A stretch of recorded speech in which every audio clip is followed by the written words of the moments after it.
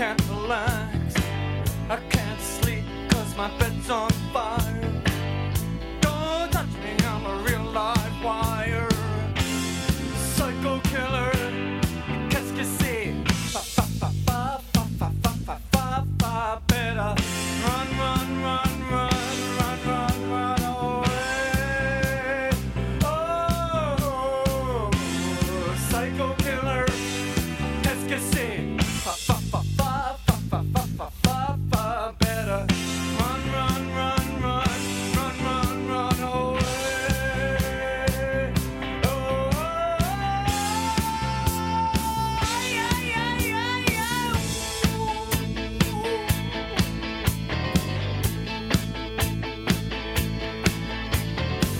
You start a conversation, you can't even finish it.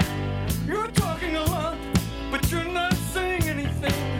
When I have nothing to say, my lips are sealed. Say something once, why say it again? Psycho killer, qu'est-ce que c'est? Fa fa fa fa fa fa fa fa fa fa. Better run, run, run, run, run, run, run away. Oh, oh, oh. Psycho killer, qu'est-ce que c'est? Fa fa fa fa fa fa fa fa fa fa. Better run, run, run, run, run, run, run away. Oh, oh, yeah, yeah, yeah, yeah. Ce que j'ai fait ce soir-là,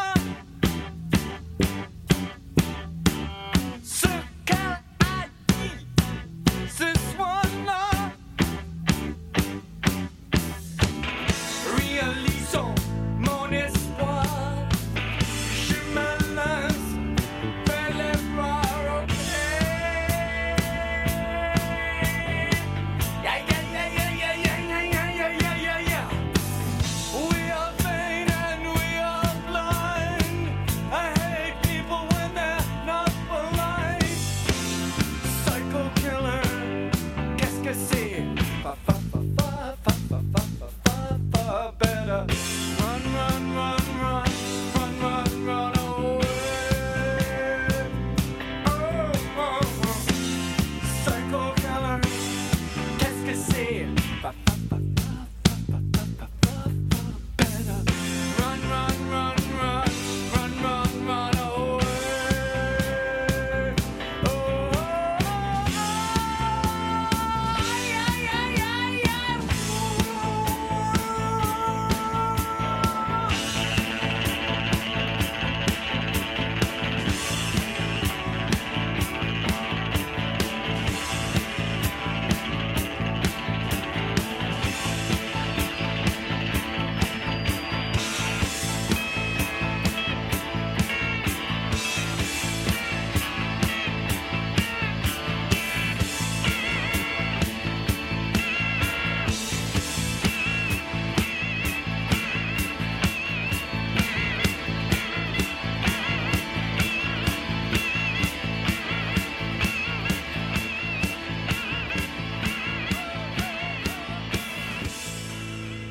How about that? Hello. Let me get my Okay, I'm face still writing a closer to couple of my microphone. posts.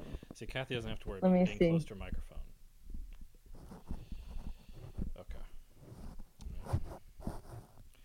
Hello, everyone at home. Hello, now you're listening to us. We've been talking for a few minutes about our organizational, what we do with notes. First of all, both of us are very post-it note driven. Yes. We probably look like the Zodiac killer I mean, to yeah. like our friends and loved ones is what I'm sure. Like I have definitely gotten like ribbed by coworkers and supervisors for like my post-it obsession. Yeah, I'm surprised. I made my fourth TMZ appearance this week, and I'm surprised that nobody Oh, has awesome. yet. Yeah, thank you. I'm surprised that nobody has yet commented on the background of my shot always contains just like Zodiac-style Post-its and scrawlings on that mirror back there. But I would like to shout out one of my coworkers who I know listens to us, but who also enables my need for like niche office supplies. okay. because like if they're hearing this, I know that right now they're putting into the like staff shopping cart like decorative Post-its. Do you have micro? Like yes. In fact, yes, I have the little flags which I use for books. But more importantly, I had a set right now that I've been exhausting. So I don't know if you can actually see. But for our listeners who may not recognize that I am not at home right now, I am at my fiance's home right now. And here in the background, you can see that there are these little yellow flags affixed to the cabinets. So those are all the little mini Post-its. There are also Post-its here, right? You can see that one. I've put them there. I've put them there for my fiance because they're trying to learn Spanish. Oh, this is perfect. I love this. So this is these are Spanish vocabulary words that are also for me helpful because they label what are in his cabinets, and so like I'm a dumb. Like my brain doesn't work so good in categorizing. So unless it's labeled, I don't really know. I'll just be like, oh, that's cool. Somebody put the cabinets there. I just want to say it would never occur to me to like look behind them to investigate unless they were labeled. I just want to say that works for both of us. If you enjoy this podcast, you're also a dum and just like us. So don't feel yourself left out of that person at home. No, I mean, of course, I'm kind of saying it with love. Yes, exactly. It is clearly the book of a genius, yes. Right? Like it's like the way Einstein couldn't wear pants or whatever. Yeah, I mean, that's normal. Oh my god! Okay. Classic thing about geniuses. Gene. Yeah, nobody likes to wear them. That's right. Pants. Black. Forget about it. Never. I did find a micro Post-it right here, which is, you can see what oh, wait, is it? No, a pizza bag. This is about pizza bags. This is about back when Little Caesars put their pizza in paper bags so you would tear open and have pizza inside. That's what I've been thinking of this week. No, actually, I have a bunch of Post-its. I'm going to do that thing that I do sometimes where I just go through all my ideas, and these are a little bit jumbled up, but it's fine. I think it'll make it even better. Okay, so while you gather your Post-its, I'm going to run down through mine really quickly because I only have two. Okay. One is detailed. The other Post-it is not. It's simply the top three things I've been thinking about since last you and I spoke. Okay. First of all, you and I were just talking about, I believe, before we hit record, about how you were reading more about how in the state of Florida, you have been reading more about the potential of shopping malls being turned into affordable housing. Yes. And that resonated with me, of course, because the topic is dear to me, but because earlier this week, I read a headline that was talking about the most people deceased in the United States because of natural disaster, and topping the list, number one, most climate refugees are in Florida. Yeah. Yep. And I think pretty soon you're also going to see a lot of people who are afraid of becoming in that position as well. Getting out as well. Yeah. So I'm fascinated by that story, like as one that we are being live out in our own respective ways, because I feel like the concept of climate, in continent, in border migration within our own country, right, is going to start to have some very interesting effects, I think, on things.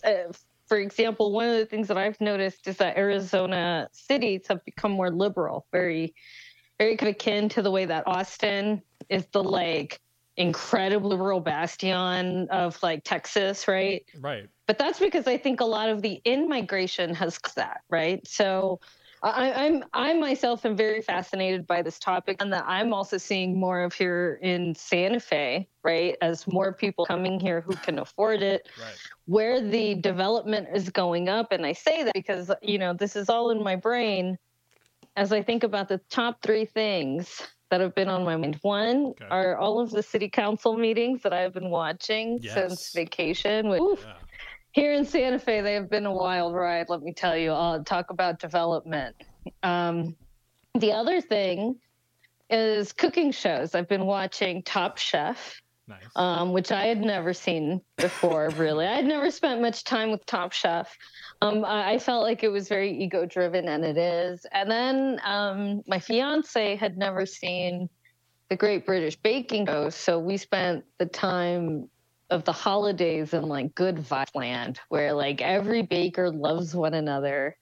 And so coincidentally, that also brings me to the fact that despite the fact that the package said it would take 30 minutes for the bread in the yeast to rise, of course, we're in Mexico. It has taken like 2 hours for the bread to double in size. Okay, because that's just what happens when you live at high altitude. Whatever you think is supposed to happen on a package, like, it's not going to happen. Yeah, I used to have a book for baking at high altitudes, and it explained like all the different charts and calculations and how you're supposed to change them and stuff. So, Brian. Yes. The third thing that I've been watching is I Survived a Serial Killer.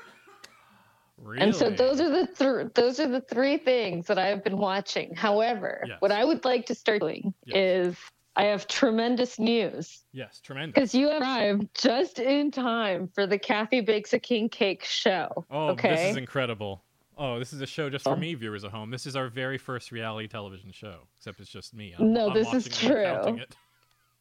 It's an So instant what's going to review. happen Yes. is you are going to, in a moment, you are going to start regaling me with all of the things on Post-it notes, Okay. and I will be replying. Perfect. But at the same time, Yes.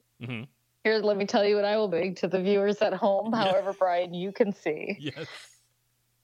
My dough, after 2 hours, not 30 minutes, as the package said, has finally risen to twice its size. As you can see, here it is. So what I will be doing is I will be right here lightly flouring the surface. Okay. Here's as far as I can go anyway. So I'll be on this surface right here. I can't believe I'm going to this. lightly flour surface. This is incredible. And I'm going to roll out this dough into a rectangle, at which point I will then create this praline sugar walnut mixture, which will get laid onto as a layer upon the doughy rectangle. And I will roll it up like a thing. I have to follow the instructions. I've never made one of these before. I'm actually, I don't even think I've ever had one the way they're made in New Orleans, which is what I'm making. It's a like New Orleans king cake. I'm used to like Rosca de Reyes, which is like its own thing, and this is its own thing, and they're similar, but they're not the same. They're not the same, you know? So totally new to me, but I'm having fun.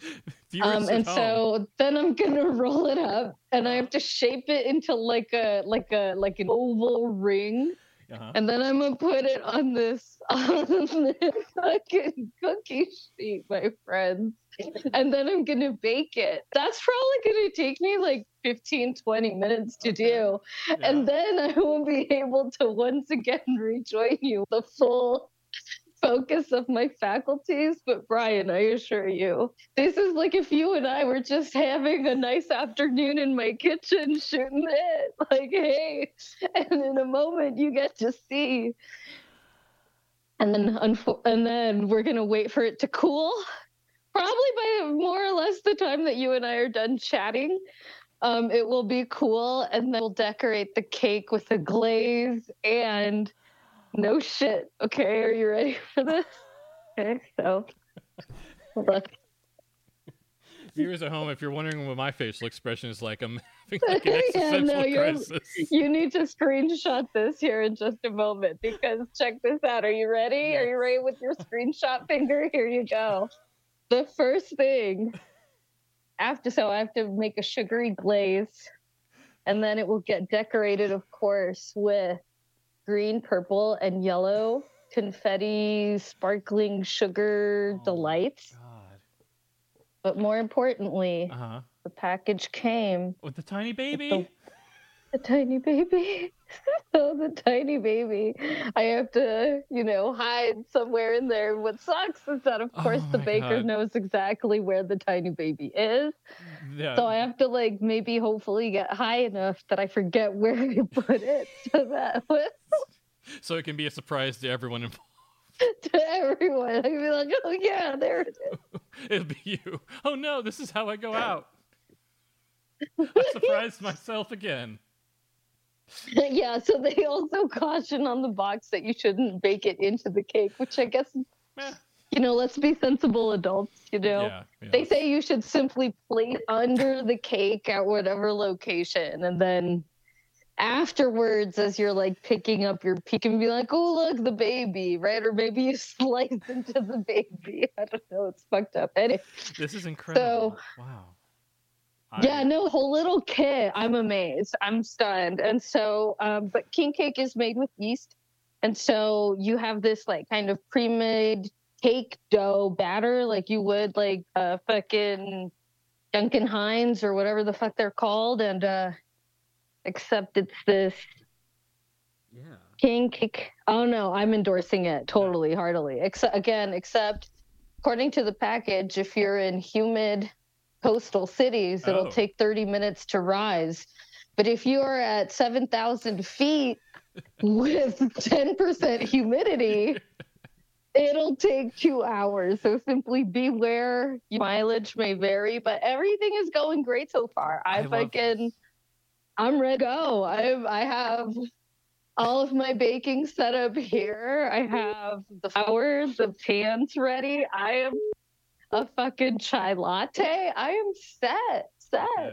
This is amazing. This is incredible. Everyone So at home. Brian, tell me, how have you been?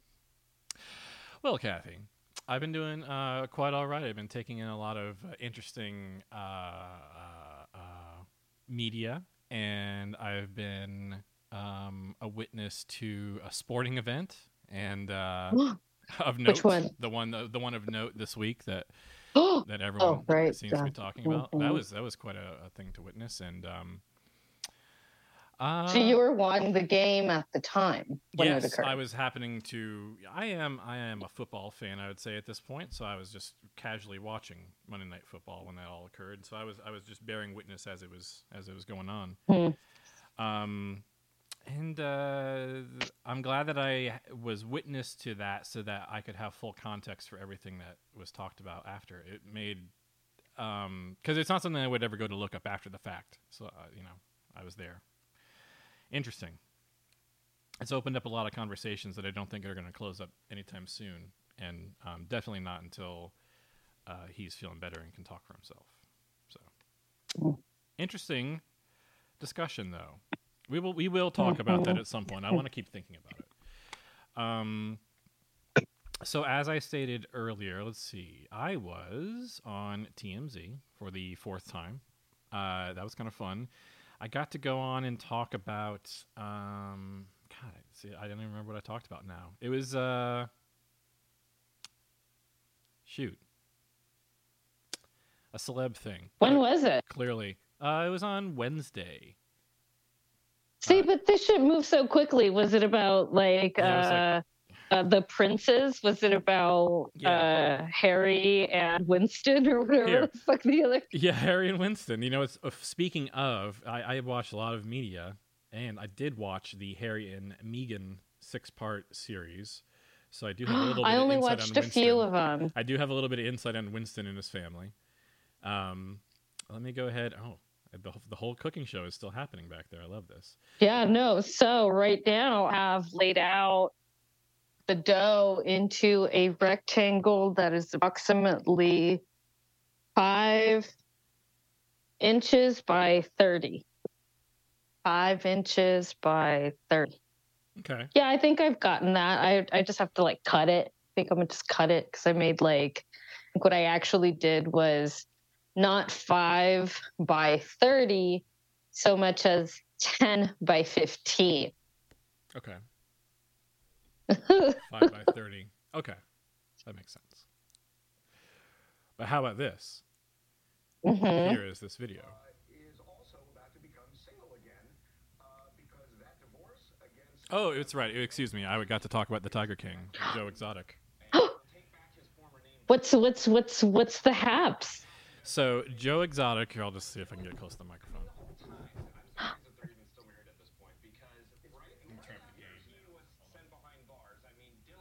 There we go.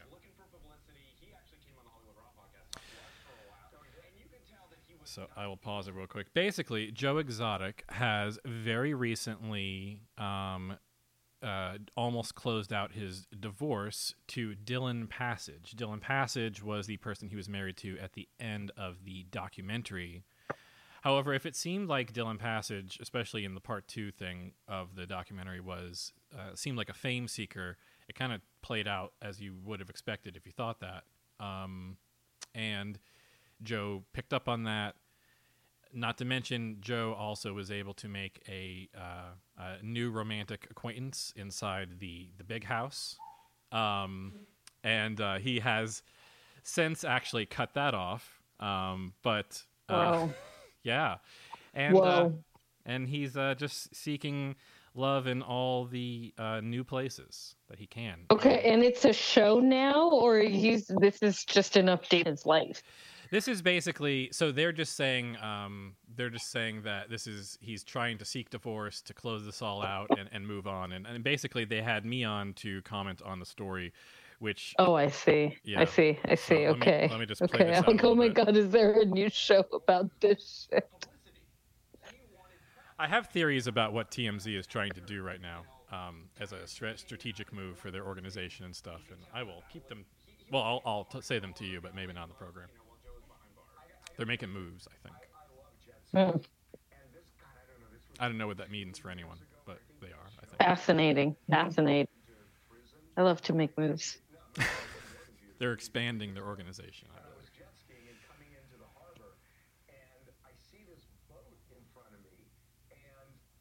They're going to fill the vacuum that Andrew Tate just left.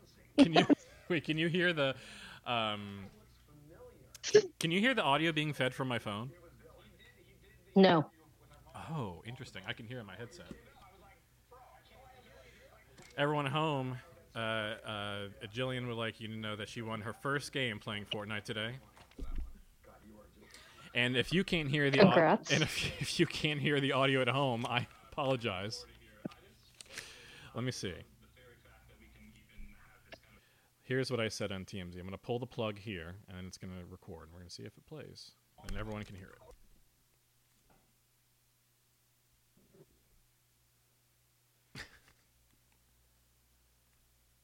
No is the answer. Here's what I said.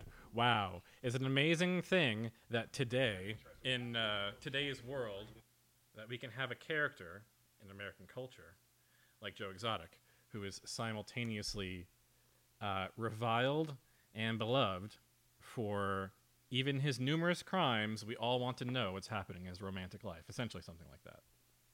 Mm-hmm. I neither praised nor condemned him. I just said commented on who we are as spectators. Yes. Anyway, that's what I try to do every time I go on the program because it seems more valid than actually having an opinion about celebs. So I don't know. How about this? Let me ask you something. Mm-hmm. Is it not the case that pretty much every time that people are paid to have their opinions on some kind of television show that they're kind of just doing that? They're like, what do you mean they're just they're not actually having an opinion? They're just going out there to say like, oh, I don't know, this, this and that. Like they're basically already just dodging the question in an artful way every single time. Is that not like the talking head news thing? I'm not sure. I mean, I mean, certainly, I think there's a lot of like innuendo, like saying things kind of quietly or veiled,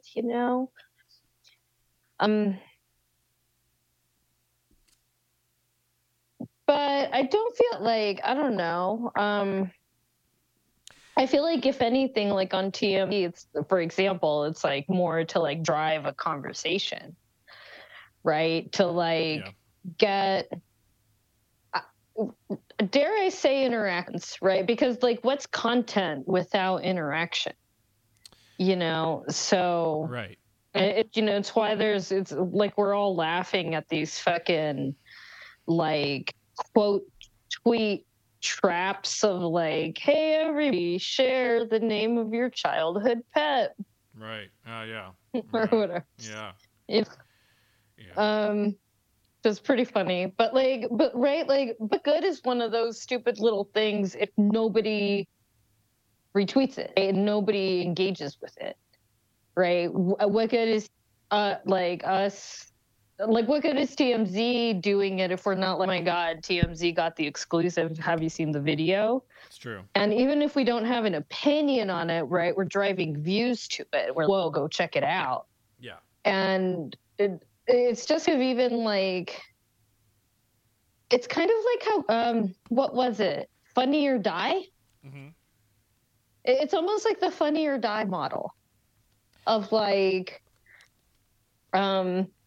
like things would like float to the top because there was like a good funny video and it didn't matter that's like made by one of the professionals on there, that it was like just some dipshit made like a funny video or something. And up down votes like that. Yeah, I remember Will Ferrell owned that website, or owns, or whatever. And I think maybe I don't. Is that HBO like bought maybe it at it's some still point. around? Yeah, it might still be around. They used to make exclusive videos. I remember. Oh, hold on, let me turn my. Okay, I would just like to take a moment to say that right now I have finished dividing it into these little chunks. What I did was I took butter and the praline crumble mixture. But again, because we're at a high elevation, I decided also mix it with some more cream, because I think there should probably be a little bit more moisture in the cake somehow. Because again, we're high up here. That was just an instinct, so we'll see what happens. But anyway, it looks like a wet brown sugar mix that I've like layered onto it. Now what I have to do is like roll it over jelly roll style. So that's my next step. I just wanted to say that. No, that's sounds, that. That sounds. I've never made a cake that involved that kind of like rolling process. But first, I'm going to taste this praline butter mixture because I haven't, now that I'm mixing it, I can eat the spoon before it goes into the sink. Food safety is number one. Food safety, but however, ... However, yeah. No raw egg, and so this is fine. You're good. Here's a note that I have. I have get Cathy to read my old Something Awful posts. Oh God! Oh, do link me one. Screen cap it. Okay, hold on. I'll think about it. I'll find one. Here's another one. This was an idea for a bit that I had. Now that I read it, I wanted to make it sound like the episode is breaking down because we lost the script. Because we don't really improv it and got the edit wrong. So we would, in other words, like the take fell apart and then we pick it up and reread what we were saying as if it was, we were redoing the line and then we leave both takes in there. I thought that would be funny. Oh no, here's a better one. Yeah. We take a clip of the show and then you read my part and I read your part. We could do that with like the first episode or something. That would be kind of funny. Or one of the episodes. I love that this is turning into like our version of an improv class too. It is, which I love. It's true. I love this. This is great. This is we're basically, we could do like the rehearsal for ourselves essentially. No, right. Like I'm I'm making this kink for myself, but really I'm making it for all of us, right? Exactly. So truly. Isn't that how any of us would feel if any of us were ever on a Will Ferrell movie? Like I'd be like, "Holy shit, you did it!" And the tiny baby would be in my slice. I think that's how this works. Yeah, right. And I choke on it, but then Will Ferrell saves me in a comedic way, and then it's okay that he's my stepdad. Exactly. That's how it works, I think. And then like one of the like regular cast of characters just shows genitals for no reason. Or some reason. There will be a good reason. Some invented, contrived reason. There will be no reason. It's true. All those R-rated Will Ferrell comedies for a while did show like dick and balls. Like unapologetically. They're just like, hey, here they are, and it's like, oh, great. It's like, cool, thanks. It was like maybe they're like William C.K. Yeah, William, that's his name. No, that's his name. That's how history has to remember him now. William C.K. Whenever someone Googles him, they'll be like, wow, it's weird that nothing came up. William C.K. Strange. Michael C.K. That's his name. Louis C.K. Yeah, I totally forgot his name. Sorry, William C.K. Yeah, sorry, William C.K. Hey, if you're out there, I'm sure they'll just find out you're like an engineer or something. Nothing's wrong. Oh my God, I'm doing such a good job at rolling. Not that I should be surprising to anyone who knows that I can. Oh, this is easy. Oh, duh. Let's see. Kind of fat in the middle. I need to remedy that. Do you know what's actually kind of fun? The fact that we could, I could just read a post-it of an idea of us doing a comedy bit, and it's funnier than us actually doing the comedy bits. I think that means we've earned something. Means comedians. Exactly. That's what it means. Yeah, and it means we're geniuses. It does. It means imagine this idea. Okay, next. It means I don't need any to recognize my art for me to feel gratified in it. That's the whole point, There you go. How about this? Are the children who are... Well, no, I'm going to save this one. We'll come back because it's a funnier thing. How about this? I was watching the what was it called? Harry and Meghan, the Harry and Meghan documentary. And I noticed that actually in one of the very first stories that we ever did on this program, which I kind of forgot about. Or no, it was the other. Anyway, I read it on a podcast about the Sandringham estate and like what the British family does when they go to the, Christmas time estate and they do their whole thing. And I noticed in this documentary they showed like time lapse of like over the years they make this very same exact entrance into the estate. And I was thinking about putting them all kind of like next to each other, making like a supercut. And then I imagined it probably already existed. But I just wanted to do something with that video because it was really striking, especially because how many people looked upset in some of them. Anyway, I'm just thinking about working on something video related. Haven't done that in a while. Let's see. Oh, I watched. We have both now watched Impeachment. The Monica Lewinsky. Yes, that was super fascinating.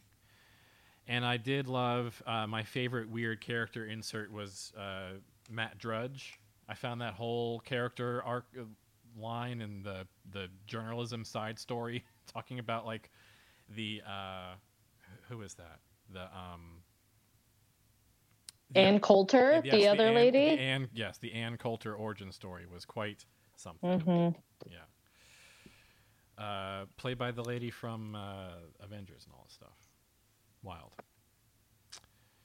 It was a really great series thingy. Yeah, they did a really good job characterizing all the people, making it entertaining. I'm sure, it was really, really well done. I think that also Monica Lewinsky's heavy, like, personal involvement with the production and, there was a lot of details you could say, like, well, clearly they only got that because they talked to, her as she was experiencing her like staring at a dying fly as she's like giving like the last bit of her testimony. I thought was like quite an interesting insert that really helped sell like authenticity with her being there. Yeah. I was also thinking about maybe reading her book from the time. Well, I assume she's written more than one book since then, but the book that she wrote around that time must be super interesting, especially considering how they characterized it in the, however you want to call it, dramatization. Sounds very interesting. Okay, I have shaped my dough. Okay.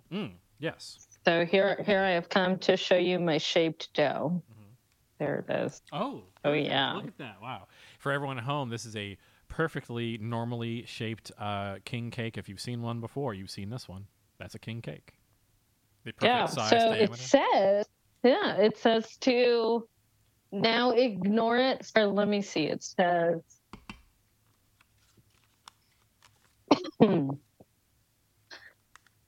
place dough on lightly floured surface.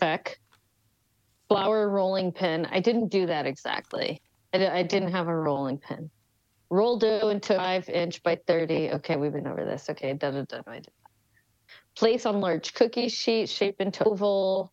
Let rise in a warm place approximately 30 minutes or until dough has doubled in size. So I think I could go ahead and assume, again, as I am here in Santa Fe, that this is going to take a lot longer than 30 minutes. So it has to double in size. So we'll see how long it takes. I'm going to leave it, I guess, warm place. The proofing drawer. Ooh. I know. I hope there's an in it. Do we even have one? I can just shove it in the oven. I mean, it's not on. Yeah, it like just an be off in oven. there. That would do. Yeah. No draft. We could just live in there. Just hang out. Okay. Now I just have to sit around and wait. Yeah. Sucks. I mean, in that sense. A delicious king cake shall emerge. And then you get to do the fun it's decorating true. part. Oh, yeah. But like waiting's the hardest part, as they say in that famous song. Okay, here I come into sitting mode. Oh no, the PlayStation. Okay.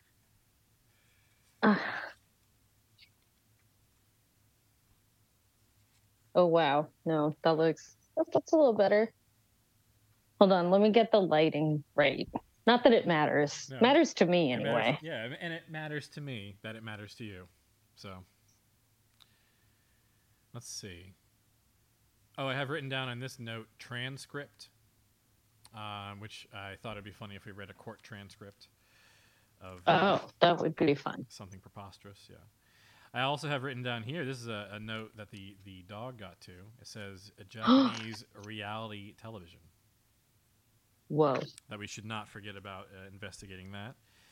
I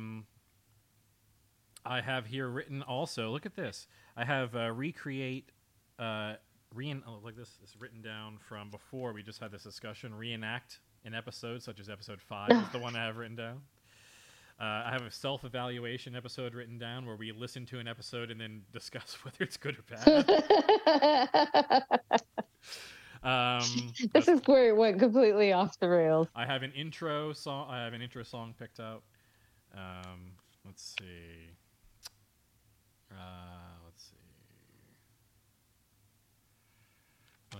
Can't even read that one. Let's see this one.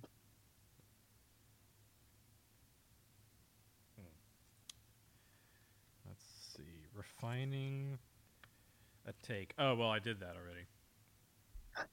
So I was thinking of, I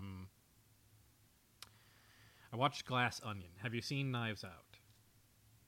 Or Glass Onion? Funny you should ask. So right after,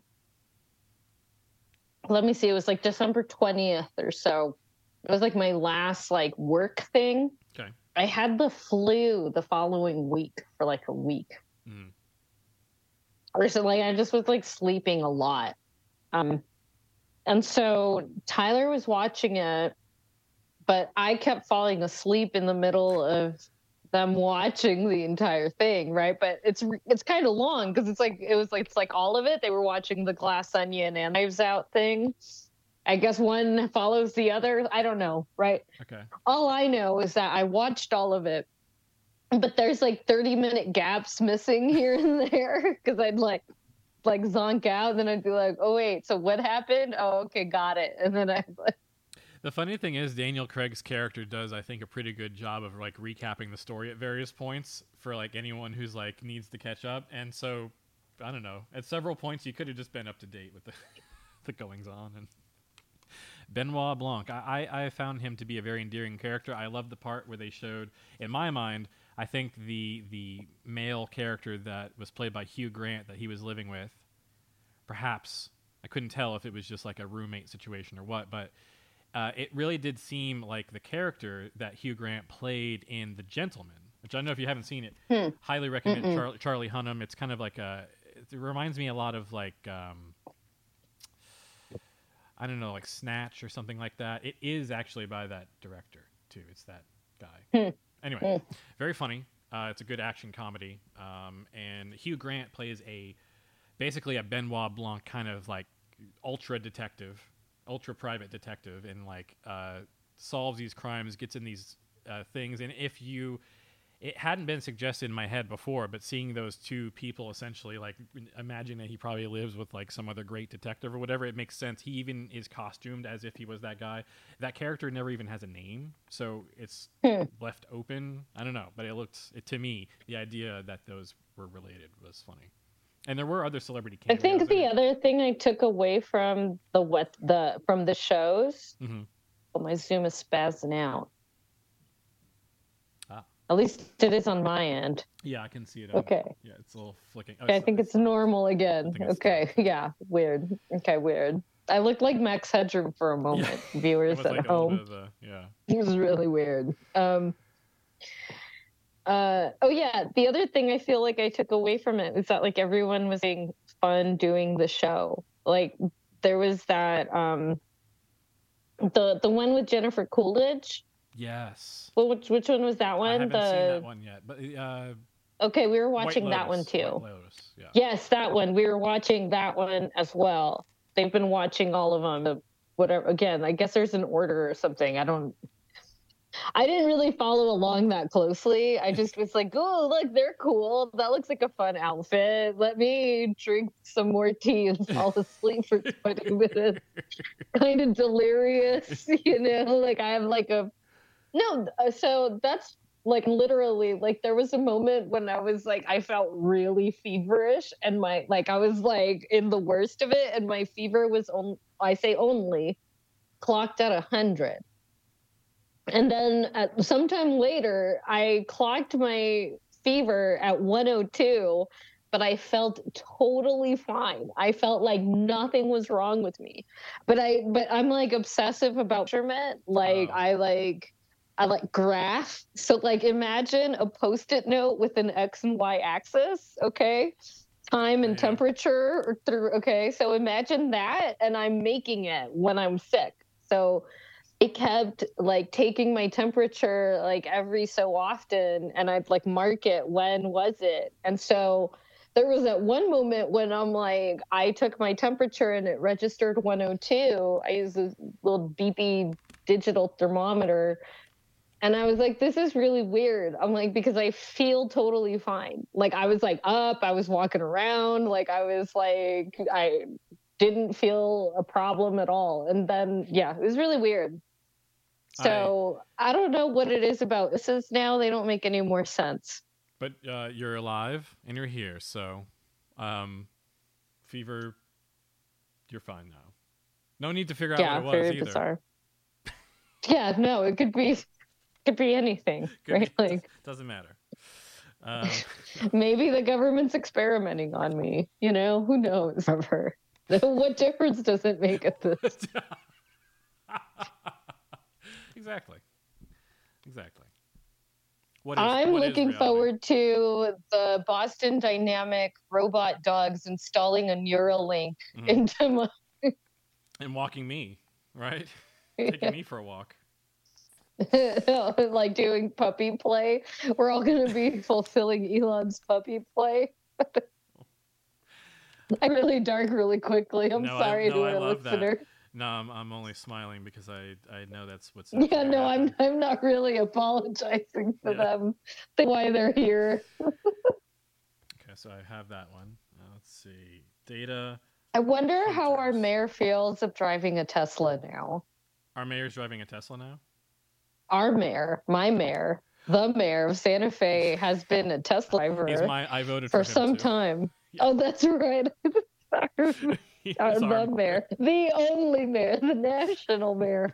I take him as a stand-in for like every mayor. In fact, every mayor USA. He does have kind of the appearance of the mayor in some ways. He is kind of just like, if you took all mayors and put them together, he'd be in the middle of like. Okay, we could have like one of those like really bizarre Rick and Morty devices that was like, okay, we'll swap out your mayor with any random mayor from around the world. Can you tell? And it would be the exact same. It would like France, like Mongolia, like it wouldn't matter. Mayors everywhere, they're all going to be about the same thing. They go to a mayor's convention. How regular trash pickup is. Yeah, they get together at mayor's conventions and just complain about constituents. But in like very, mayoral ways. They're like, oh, the chairs are extremely inconvenient. Yeah, there's like constituent archetypes. Yeah. And they're probably like, we can switch your constituent with my constituent. Exactly. We can figure out a sister city program that'll get rid of all these guys. All the library lovers that they want to get rid of, or whatever they're calling us. The tropes they see in us. Strategic sister city partnering so that you can do like a foreign exchange and like each person's most annoying resident is going to be like in hog heaven. Solving each other's problems, yeah. Someone somewhere is sending us all of the crystal enthusiasts. Yeah, we'll give you all the bus riders, or like the bus enthusiasts, the people who are so enthusiastic about buses they're like kidnapping the bus, taking it on a ride or something. All the pickleballers, and eventually there's going to be like a Pickle Town, USA or something that has the pickleball mayor. That'll be my when I run for president. I'll be known as the pickleball mayor, and everyone will be like, "Oh, that guy. He's clearly someone I want to have a beer with." You mean Poop Buttigieg? Exactly. I'm glad you picked up on that. The pickleball mayor. That'll be me. Oh fuck! Everyone will overlook all my gross decision making except for. Because of the pickleball decision making, that'll overlook everything else. Yeah, no, I mean that's like if we were to like do like a demographic slice of like the census data, like pickleball enthusiasts are climbing. And they span the spectrum. I imagine everyone loves pickleball. It says the website. I always think of Bulletball when I think of pickleball. The sport you play with marbles on a table. It's a sport that everyone can play, as the song says. Bulletball. Wow. Yeah, there's a song and everything. But nobody has given up more than Mark Griffin. I quit my job and sold all my possessions that I could sell and found myself in food pantries and sleeping in a car. It's not about the money. It's about my game is going to be an Olympic sport. It's just that good.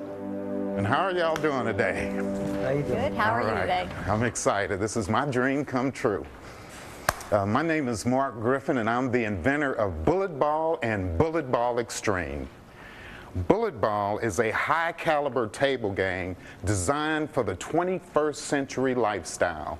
Just like other sports with international appeal, such as basketball, soccer, and ping pong, it is our vision that one day bulletball will become an Olympic sport. Please explain how the game works. Do you want somebody else to play against you? Absolutely. I'll play. I love games. So. Okay, the object of the game is to get the ball past your opponent. Okay. By utilizing your forearms and or hands. Okay. Okay. My point. Okay. My point. My point. Okay, I get it. That's Bulletball. How much have you invested in this? I had this vision 26 years ago. What happened when you got this vision? What were you doing? My ex-wife and I, we were sitting there drinking wine, having conversation, rolling the cat's ball back and forth across the table.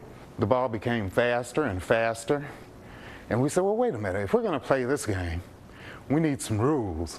Mark, 26 years is a really long time. Yes, it is. Tell me what you have put into this game over those years. Where are you now? I quit my job. I decided that, 80% of inventors take their invention to the grave with them. And I decided that that was not going to happen to me. I've sold all my stuff, traded my Saab in for a 92 Volvo station wagon with 300,000 miles, sold my wife's wedding ring, loaded everything up into what I could get in that station wagon and drove to Chicago. If you sold everything, what do you have now?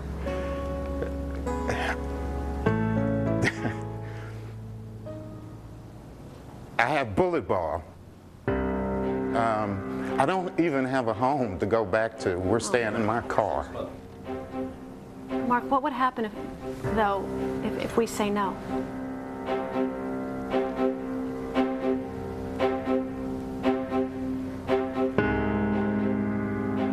You don't understand. All my life, I felt like I needed to do something, take the risk, and do something for myself. This ideal is mine. This is my dream come true. It will happen. It was destined to be. And we're going to make it happen one way or the other, and that I guarantee, yes. My personal thing from me to you is you can lose everything, but whatever you do, please don't lose your mind, because you're not going to make it with this. Oh, absolutely. I totally disagree. It's not going to happen. It will happen. It won't happen. I'm telling you, it will happen. Go get your life back. Go get a job. I have my invention, and I'm telling you, Bulletball is going to be a success. I think it's a dream, and I hope it becomes reality, but I don't think it will. I'm going to say no. I'm a game inventor. I've invented games. I've sold games. I mean, I'm seriously looking at the gameplay here, and it's nice. I played it. I'm sorry, I have to say no. I'm afraid that you're reliving a great moment in your life, and you're trying to relive it, and I hope it doesn't destroy you. I'm really worried about that, but I'm gonna have to say no. I'm sorry. Mark, please, think about this. You told us that you've given 26 years of your life to this game. I think that's more of a life than a man can give to a dream. Please get your life back. I have to say no.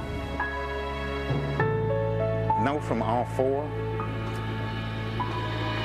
This is, you don't understand.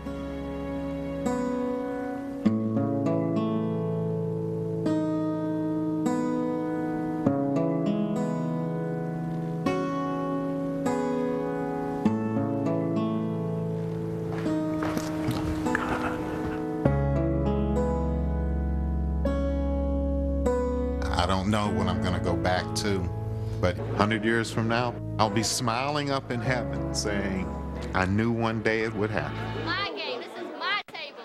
Bring it on. And I'm going to beat you down. Bring on a competition. Let's go.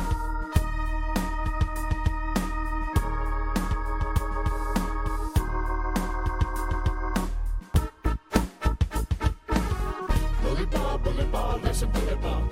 Bulletball, there's a bulletball. Bulletball, there's a bulletball. Bulletball, there's a bulletball. There's a new sport game here, can't you see? Bulletball, the game of Bulletball Extreme. A mixed breed between ping pong and their hockey. And that's what? And that's a bulletball. It's got a style and class that can't be matched. If you learn the game, you learn to catch. It's easy to play, simple to do. A sport game that's created down here in the loop. Equal but separate in the style of play. You lose tomorrow, but you win today. Age, gender, large or small, does not dictate the win it all. The speed and accuracy in your shots creates all the points that win a lot. Offense and defense played all in one in all to score the point. There's rules and regulations that govern the game to either score the winning point or just to score the same. Bullet ball, a 21st century sport that's played on a unique design tabletop court. Where side rows debate the ball all around and trying to get the ball off the table on the ground. The physically challenged can play it too, being able to compete against me and you. So don't be shy, give it a try. Bullet ball in extreme, they'll catch your eye. And that's what? And that's a bullet ball. And that's what? Bullet ball. Bullet ball, that's a bullet ball. Bullet ball, that's a bullet ball. Bullet ball, that's a bullet ball. Bullet ball, that's a bullet ball. Bullet ball, that's a bullet ball. Bullet ball, that's a bullet ball. Bullet ball, that's a bullet ball. Bullet ball, that's a bullet ball. Bullet ball, that's a bullet ball. It is so exciting, fast-paced, just a blast to play. You have to come try this game.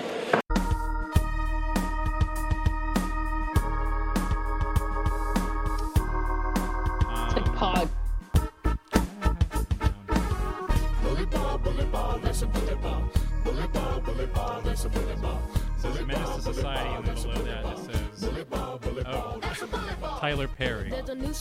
I was thinking about viewing and taking in all of the Medea chronology. This is actually what I have written. The Medea chronology, because I didn't know how they should be referred to since there's like 7 of them.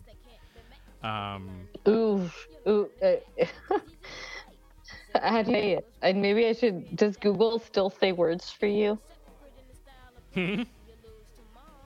Well, Google, when you used to Google a word, like in the dictionary, it had a little button next to the word, and it would say it out loud for you. I don't know if it still does that. Have I said chronology wrong? No, I was talking about ouvre. Oh, yeah, I don't know how. I actually have no idea how to say that correctly. I couldn't tell you with confidence. Let me see. Oh, yeah, here it is. Hold on. Ouvre. Ouvre. Oh, this is weird. The Tyler Perry oeuvre. Yeah, this is okay. You should Google oeuvre for listeners, and then play the Google voice of it. OEUVRE, because it took me a minute actually. And I took for. This is the DuckDuckGo pronunciation. Mine's different. I have a lady, and mine sounds. Oh my god. I'm gonna go google.com. I'm gonna type in. Okay, hold on. Let's say it again. Yeah. That's what I hear. Let's go to Wiktionary. Let's click on it here.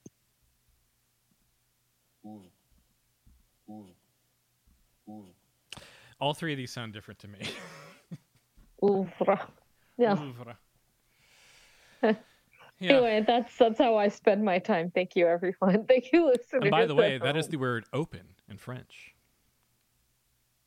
I guess. Back. Let's see. Waffle Images. Hey, do you remember how Something Awful had a site-specific imaging host website called Waffle Images? And then it went down, and then like half the website's history went with it, because who knows what those images were now. That's right. Did you know that when they went down on some of the other websites where files that goons used to share were hosted or, uploaded for torrents or whatever, that there was an archive that went around that was shared between people, which obviously is not an illegal thing because it's just a backup of an image website. That a backup went around. It was 2 different torrents. It was like A to something and then whatever to 9 or whatever. And it was in 2 halves. They were not of equal amounts, but you could get a backup of everything. And I was thinking that not many people probably got that, because if I remember correctly, it was almost an entire terabyte. And back then that would be like insane to download. Shitloads. Yeah. But now it's doable. And I'm just wondering if anyone has it out there and get a hold of it, because I would love to go through some of those images that were uploaded to threads that today we just have no idea what they even were. And I'd love to just take a peek. I think it's so. I think I'm okay with losing shit, and I don't mean waffle images specifically. Oh, I'm okay. Right? I mean, kind of any of it, it's right? More of a curiosity, I guess. Ultimately, no, it's all true. I mean, I feel like it would be like Osama's hard drive. Like it would be fun. Oh, yeah. How much blood do you have in to your kind hands? of view them. Yeah, well, like view them kind of contextualist Oh, yeah. as a series, even Yeah. right? Like just not trying to be like cross-reference this with that. I just want to be like, huh. Like, what the hell thread did Let this me come just out go of? through waffle. Let me just go through waffle image 1, 2, 3. You know, I don't know. They might. I don't know what they had. I'm gonna guess image ID, MIDI organizer, or IDs or something. Yeah, I imagine they've had some kind of code that would separated them. But yeah, I would love to see those one day, perhaps. I'm not too much on any of those sites where that data would live, so I can't find out for sure. Someone is. Someone is, though. A listener is. Let's ask. There is a documentary called "Don't Pick Up the Phone," which I just watched on Netflix, and it is about a serial phone. Well, started as a prank. Essentially, it's a person, or perhaps even copycats, who call up McDonald's, fast food restaurants, convenience stores, whatever, around the country, and was able to use words alone to convince people to, like, sexually and otherwise abuse, like, employees of the store. They would call and ask for a manager, and would ask for someone vulnerable enough to be abused by this person on the phone. And this didn't just happen like a dozen times. This happened hundreds of times. And 73 of those times were eventually pinned to like one person, although it's possible that way more times occurred and went unreported, and also that other people, once it was reported in the news, started trying to do it as well and probably were successful. But the human psychology element of being able to call and socially engineer someone into doing those things is like completely nuts. And also then the people on the other side of the line who are ultimately held more responsible than the original caller because they're performing the acts it's really crazy. Oh, wow, I can see myself on the video feed there. So I'm anyway, looking. Fascinating documentary. I Googled it quick. You said it was out. Don't pick up the phone. Don't pick up the phone. Mm-hmm. It turns out that before this all happened in like from the mid 90s to like the mid 2000s, and once they apprehended this one guy, it pretty much stopped in 2004, I think. Oh, this is you should look up the Law and Order SVU episode with Robin Williams.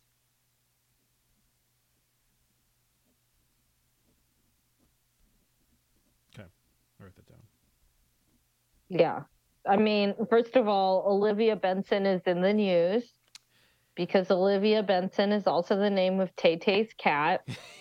So let me just thank you. Go ahead and make that connection there right now. So Taylor Swift named her cat after plucky SVU detective Olivia Benson, who is now like captain or lieutenant. I don't know what order. Yeah. The She's fuck cops. Up. So, yeah. But I love SVU, fuck cops. But you know, great show. Yeah.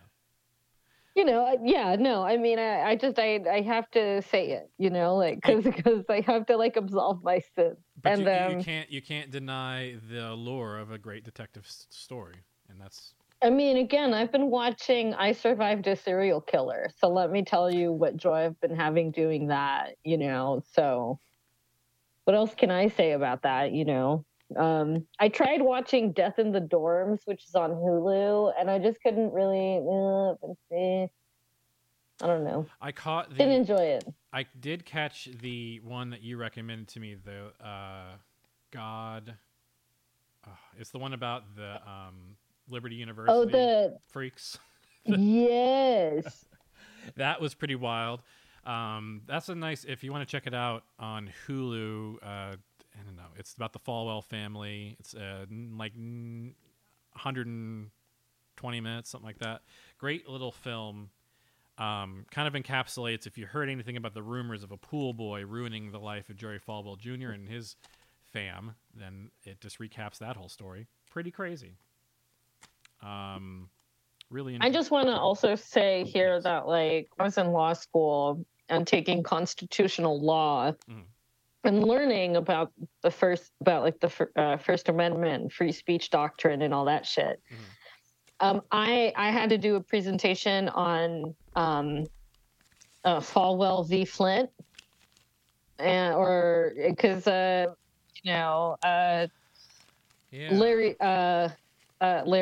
Flint. I almost called him Larry David. I could see them getting along.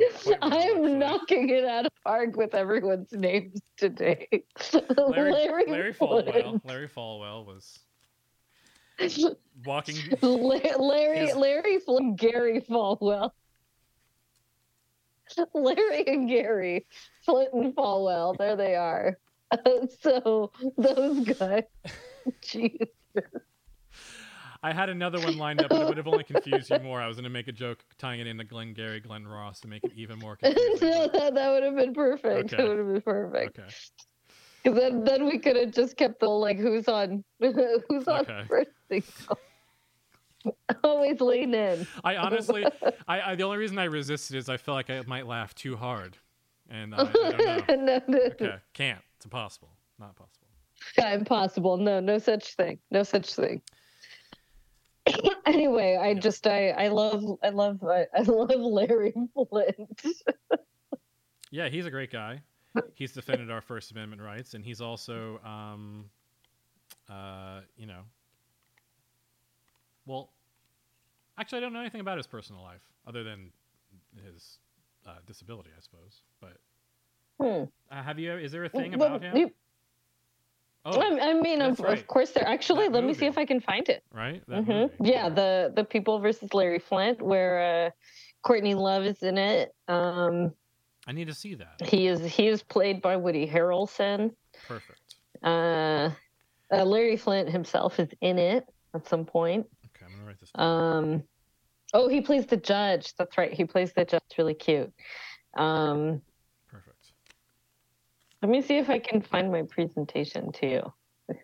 Because his company did that not play a role in the impeachment story? Wasn't that, or is that not Hustler? Is that Penthouse? Is that him?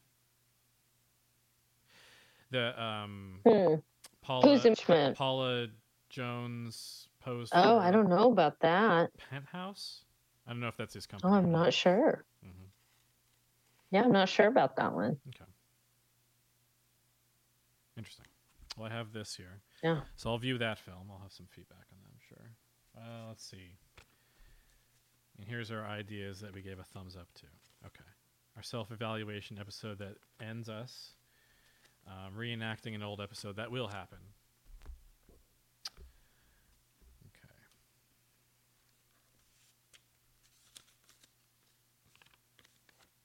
Okay, now I sorted through all our ideas. Oh man, city council. Yeah, so how's do you have anything you'd like to publicly say at all? Oh my god. Do you desire to say anything? Probably not. Well, so I feel like I linked you everything that I wanted to say in that article that showed up in the Santa Fe New Mexican by one Kim Shanahan. Yeah, Kim Shanahan, a man I know. So to fill in our viewers very briefly, I pay attention a lot to city council, but as it turned out, around December 20th, things that were relevant directly to my work were not going to be heard for the remainder of the year. Okay. So I was like, I'm going to go on vacation. And vacation meant that I was going to shut everything off and apparently have a fever for a little while, but really it was like, oh, let me do nothing for a few days and then the new year will start. And it's going to be awesome. And then as I started getting back into the swing of things this week, I realized that I had all of these articles pinged in my automatic Google notification Google Alerts, right? Which always ping when keywords plugged in there show up, That's right? cool. So I should it do did. that. Yeah. Oh, it's great. It's great. I would put something in for let's see, what's that guy's name? I love Kurt Russell. I want to know what Kurt Russell's up to every time he does something. He probably doesn't do something too often, so it's the right amount of information. There you go. So yeah, go to your Google News and set up an alert. It'll email it right to your inbox, and you can set up the settings. And I personally love it. Okay, so I have some keywords, right? Let me make some up, right? Like Santa Fe City Council housing affordable development. To say. So any article that has any of that combination of words, where like New Mexico and Santa in particular, the triggers that like ding it, right? It shows up in my inbox. And so even though this particular development has nothing to do with my work, in particular because it's going up in a more posh neighborhood, right? I'm not against development in a more posh neighborhood. I'm in favor of that, right? I'm not happy about it exactly, right? But I'm also not things have to stay the way they are. That's reactionary and status quo. We need more housing kind of across the board. And I think that sucks, right? But that's because it's also being hoarded and used as a commodity. Anyway, that's a different story, right? So and everyone knows that's a big problem down here in Florida, in Miami. Right. And so in comes this fucking article about how basically there was all of this white on white crime at the fucking city council because this housing development is trying to go into a posh neighborhood. But it's basically like more or less similarly posh houses are going in. It's just going in a place that previously hasn't been developed, even though this owner has sat on it since like the 1960s or some shit. So this owner has just sat on his fucking land and now wants to do shit with it. And all the neighbors are like, well, you didn't do anything with it before. And he's like, no, I'm gonna. What do you want? So, yeah, there's a lot of that here too. There's a lot of blank areas on our map that would be developed if it wasn't just someone who bought the property and literally like the 60s or 70s is like, I still think I want to just figure out what I'm going to do with it. And that's, they'll save it until the will is read, essentially. Yeah, but apparently it got out of control. Like the mayor was having to shout people down. They were interrupting and shout members of the public. Apparently it was a shit show. Wow. Now let me tell you, I feel like I have legitimate complaints against our elected officials, but I have never, ever had the audacity to go in there yelling at them and being like, fuck you, Madam Clerk, Although that is incredible, of course, but of course that's I think, of course, the privilege of their social position, right? It's just kind of infuriating, I think, to see it. And on the Lord's holiday, it was happening on the Lord's birthday. It was happening December. It happened in the middle of December, and I'm like, these people are trying to go on vacation. How dare? This is the time of our Lord. The Advent calendar has already been flung open 3 doors. Exactly. That's exactly right. It's exactly right. Let's see. Hold on. That may be the only time you ever hear me defend city council, so I hope they fucking appreciate it. I'll never forget it. I'll always think back to this. Oh. That's my pen. I'm just looking for my stories. You know me. I like the stories. These are just I feel like all my stories about I found a pen. I survived. Underneath all these newspapers was a pen. Look at this. That's my reward for diligence in reporting. Yeah, right. I take credit for pen. Yes, you get credit for that. The small pause made me want to look at an article. Let's see. Wall Street nailed the profits. Nope. Or is it? No. Not that one. No. Hold on. We're getting there.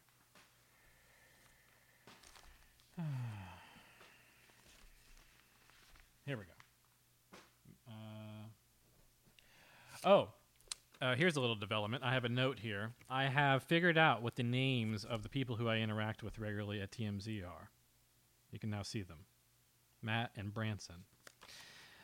They told me that. I didn't figure this out. They just told me what their names are. Now it looks like you're Max Headroom again. That information infected your core data processes, and now we're in trouble. See, so I should just reveal here that I am using my laptop, and not just that, I'm using my laptop, but my usual laptop. I cracked the screen in it. So I have to get a replacement laptop. And so right now I'm on a slightly older model backup laptop. That's okay. No, I know. But I think that's what makes me look like Max Headroom. So I'm leaning into it. Everyone at home can hear the video quality is slightly different than it usually is. No, I'm just... It's true. It's true. No, I mean, hold on. I want to try one of the virtual background, because I haven't used this computer in a long time. So, oh no. Oh, I found a story that I wanted to talk about that. Oh, get rid of this. And I can read about Harry and Meghan People magazine. That's what I was looking for. Oh no, I have to update Zoom in order to do it. Rude. How about this? I won't. No. No. Movies reach peak Pinocchio with 4 new adaptations. 50 remakes of the classic tale exhaust even the most devoted fans. This is in, Wall Street Journal last week. Around 50 Pinocchio movies have been released since the classic 1940 Disney film, including No Lie, 1965's Pinocchio in Outer Space. Filmmakers' unflagging fascination with the wooden boy's tale may explain why 2022 shaped up as the year America reached peak Pinocchio. Even diehard fans suspect supply has outrun demand. 3 Pinocchio projects have premiered since January, among them Walt Disney Company's Pinocchio, from director Robert Zemeckis. Oh, wow. They pulled out the Zemeckis. There, okay. I feel like no one's into stories about puppets becoming real boys anymore. I think it's like a sign of society's downfall. And that's personally, if you ask me. This is Pinocchio's reaction to that. You can see Pinocchio's reaction. He's very sad. He said, "Too many Pinocchios. I give that 0 Pinocchios." See? Yeah, no, 4 Pinocchio. I give it 4 Pinocchios. I give the absence of 4 future Pinocchios a negative 10 Pinocchios. That's why his nose is so long and he's crying so much. Oh, are negative Pinocchios like bizarro Pinocchios? Well, let me explain. Let me continue, and we'll find out.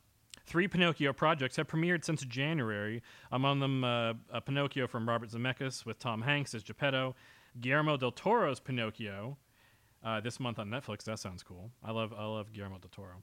And a 4th, Pinocchio and the Water of Life, billed as a coming-of-age comedy, was pushed to summer, presumably to skirt the Pinocchio pileup.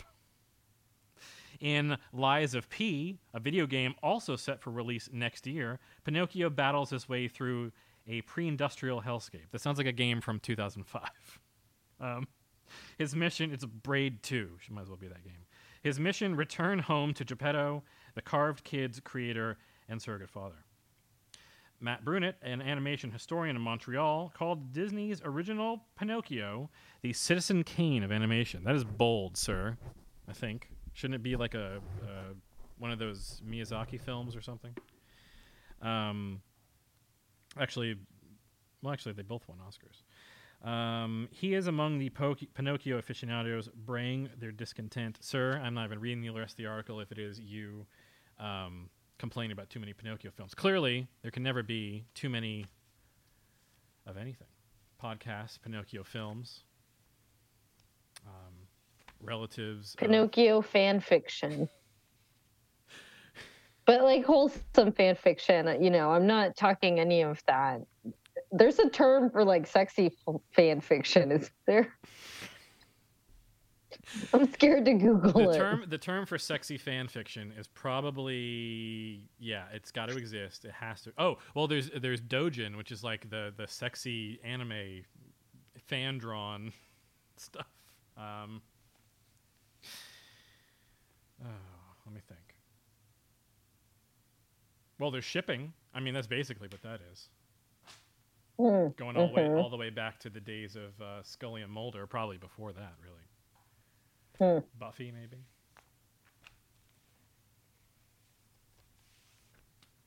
I don't want to go that far back into the lore. Don't. I feel like then I'm gonna be like starting to Google various iterations of Triple X Files parody porn. I'm not sure I'm ready to enter that rabbit hole. Where we end up reviewing the Pirates parody, that one from like 2007 or whatever. the highest grossing. Remember the stories about that thing? The highest grossing porn parody of all time. Which one? It had like $3 million budget. It was like a parody of Pirates of the Caribbean, the first one. It was called Pirates. They made 2 other sequels to it. It made tons of cash. Did you ever watch the legendary Edward Penis Hands? No, but that sounds like it's definitely no good. Yeah, I know. I mean, I never saw it either, is what I'm saying. No, but it does sound quite legendary. I did Google that just now. So, if you can believe it, it is listed on IMDb.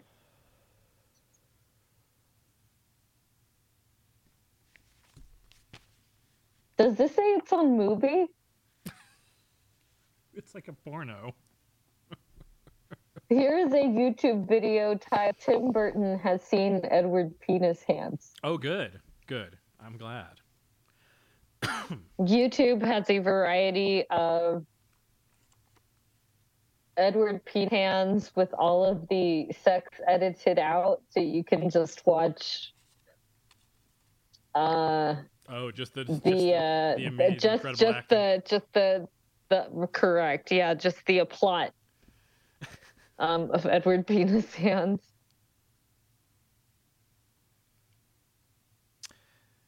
Man, this has been quite a Google results page. I'm learning a little bit here about sports betting. Hold on. I'll wait for the next cue here.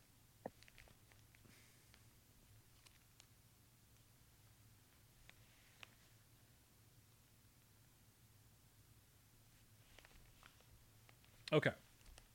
So. Hold on. Yes, please. Hold on. Okay, hold on. Yes, I'm loading the clay pigeon into. I'm racking it up. I'm pulling the thing back. Oh, it smacked me. Hold on, I have to pull it back again.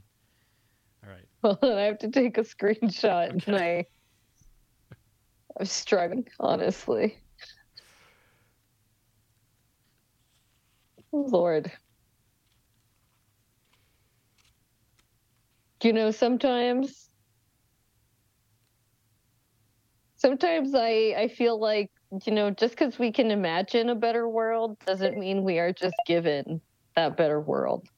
That's all I want to say. Okay. You know? Yes. And if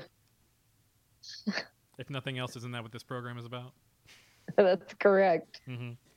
That's my problem with reality, right? It's like never quite as good as you expect. No. Even if we have low expectations. Oh wait, why didn't it? It didn't crop. Oh, there we go. Okay. Now I promise this is worth it.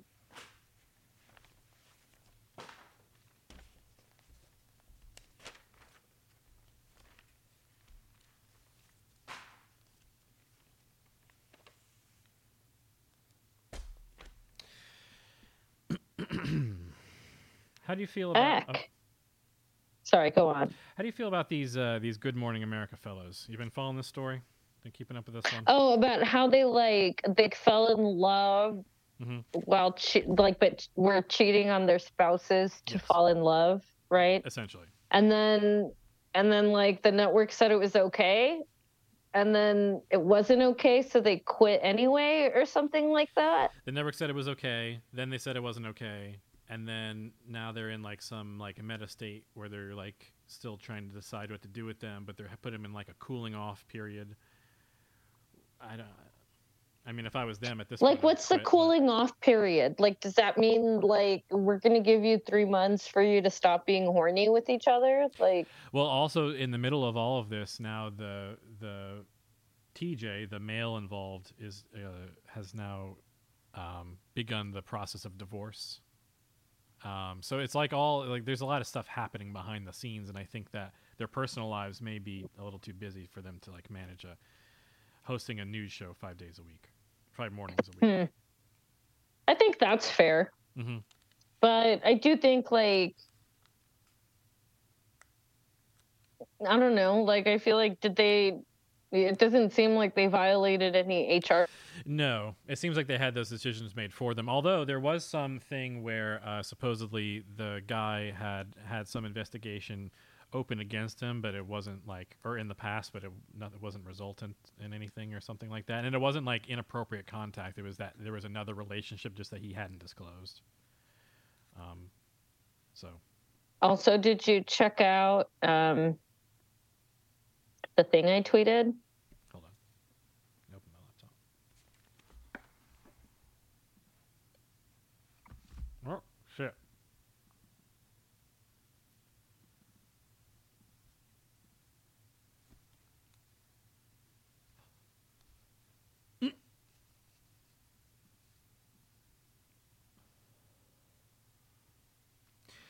Edward Penis Hands is not available at this time. Instead, check out Stephen C. Apostle's Orgy of the Dead, which is currently showing a movie.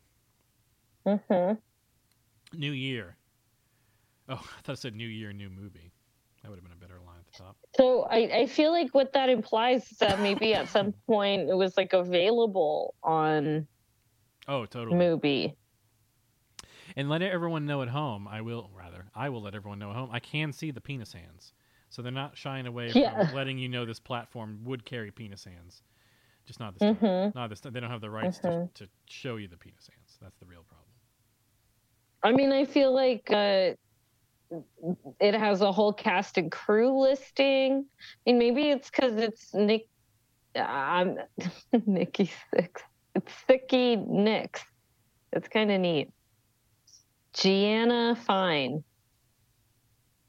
Directed by Paul Norman. Like it feels like it's been accepted as like a film, you know, like are we gonna one day see like on the Criterion Challenge, is it gonna be like pick one of the early 90s Paul Norman films, week 32 or something, you know? Say that because I just started the Criterion Challenge again. I'm very excited about this. That's cool. We should time up some of those so we can talk about them. You know, like do the same one. I just messaged someone about Waffle Images that I would remember and be able to confirm for me whether or not it was real. I asked on the timeline, and I'm just kind of seeing what people say. I'm more interested about Conan O'Brien asking Tim Burton about Edward Penis Hands. Do we have a clip? Can I pull up a clip? Yeah, it's on the YouTube. It says Tim Burton has seen Edward Penis Hands, and it's it looks like Conan O'Brien is gonna ask Tim Burton some hard-hitting questions here. He's directed such films as Ed Wood, Batman Returns, Beetlejuice, and Edward Scissorhands. Starting tomorrow, you can see his latest, Sleepy Hollow. Please welcome Tim Burton.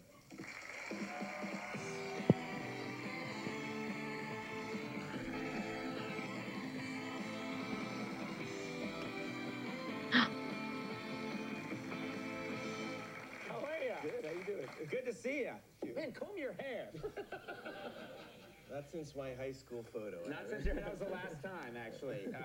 You know, it's funny. Just today, thinking about all the different movies you've done, and I don't mean this in any way to be derogatory or anything. It's just that you see your movies and they're so dark, and they have such a sort of twisted reality that I think as a child, this guy must have been an outcast. Is that fair? Is that? Well, you don't set out to be an outcast. Somehow society has a way of putting you in that. But, I like to, That's the 90s way of saying, I don't want to get into my trauma on a talk show. Pretend that you can do it with younger kids, because they're more gullible. Pretend that there was quicksand in the backyard. Or one time I convinced this other kid that his parents had put too much acid in the pool, and I threw some clothes in the pool and said his brother had disintegrated. And he ran screaming to his mother. So, what a fun guy to have around the neighborhood. Wow, so sort of this Charles Adams kid running around. Yeah. What's as an adult, you've been very successful. You work with these big studio executives all the time who are dealing with lots of money.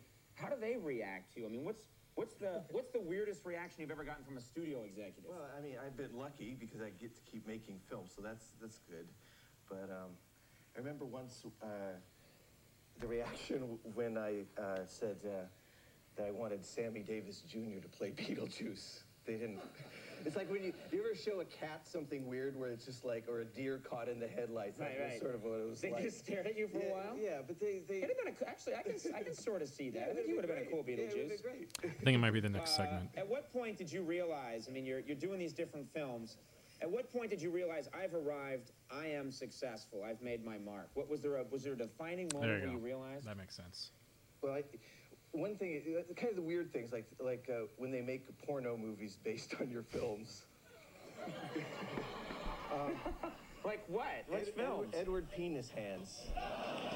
That was when somebody gave me that tape, and I thought, wow, this is amazing. And there was like a room, there was like 20 people in the room, and by the end of the movie, there was me and one other person left.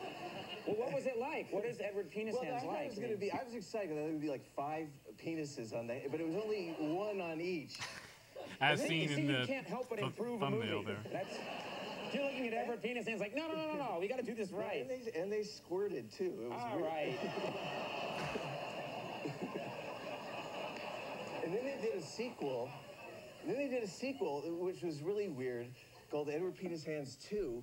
And on the cover of the video, he was dressed in a golfing outfit and had golf mitts on his hands. Why? I have no idea. I didn't see that. All right. Have you talked to the person? I didn't. Oh, you met? I think I met the guy once. The director or actually Edward Penis Hands? Yeah. Okay, good. I'm going to change subjects quickly. All right.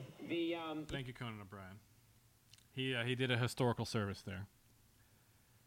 It's true. Now we all know.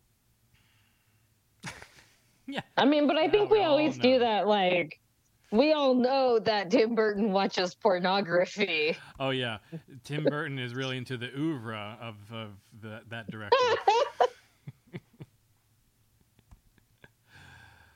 Oh.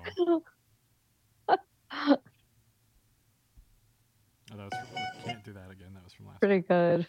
The Wikipedia article for Peter Falk is open. We covered that already. The Columbo comparison here at Out of This World. We got that one. Closing up some tabs here. Professional golfer. Yep, covered her. Covered the housewives in that episode. Math rules. We will never close that tab.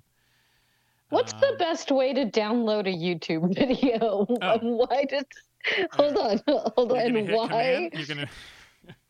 Why did I also feel like the world's oldest person asking that question?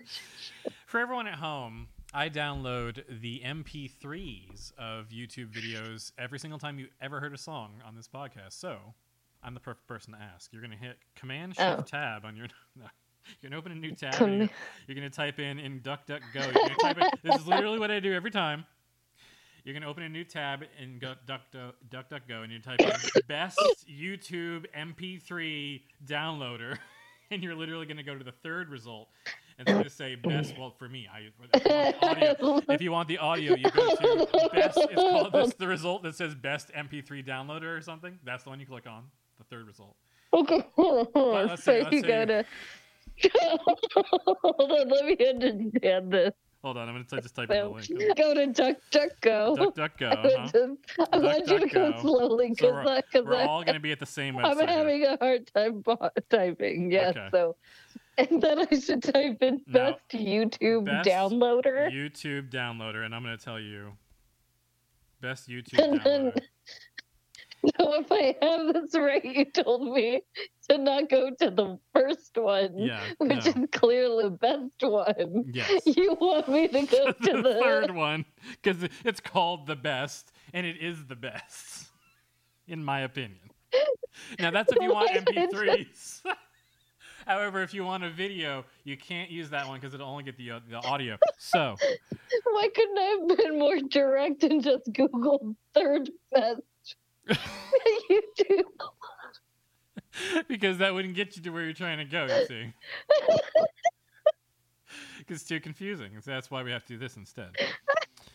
Here, I'm gonna first what I'm gonna do is I'm gonna go to the third result on this page and I'm gonna click on 18 best free YouTube downloaders, and this is an article from January 2023. That's my third best too. Okay, perfect. Okay. And we're gonna look at. I'm gonna tell you. Let's see. Let's do a quick scan here. See, I've used that program there. That is the best thing to use. Is that YTD? It's a great software program for downloading YouTube videos. It is the best result. However, it costs like $30, so we're skipping that.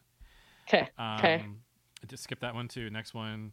Skip anything that's software. See, I feel like I used to just have like a Mozilla extension, and I guess it's just not that simple anymore. What happened was YouTube put a lot of things in place to prevent it being easy to grab videos. Here, this one is this the one that I've used lately? No. Man, they have really taken so many things from us. I'm very upset. Okay, this one will work. The one here, if I click on it's amoyshare.com. Let me paste a link that I have here and make sure. Let me test it for myself. YouTube. Okay. For everyone at home, this is actually how difficult it is, and we're doing the work for you, so now you'll be able to know how to download YouTube video. So remember, folks, go to DuckDuckGo and Google. I do this 5 times, several times every time I make an episode, so here we go. Let's do it. This should work.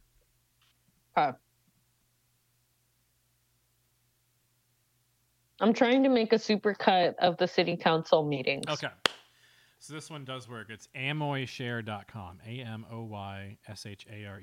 And you can just paste your link in there, and it should grab it. It seems to actually be working. It throws up some ads and stuff, but eventually it's going to pull it down.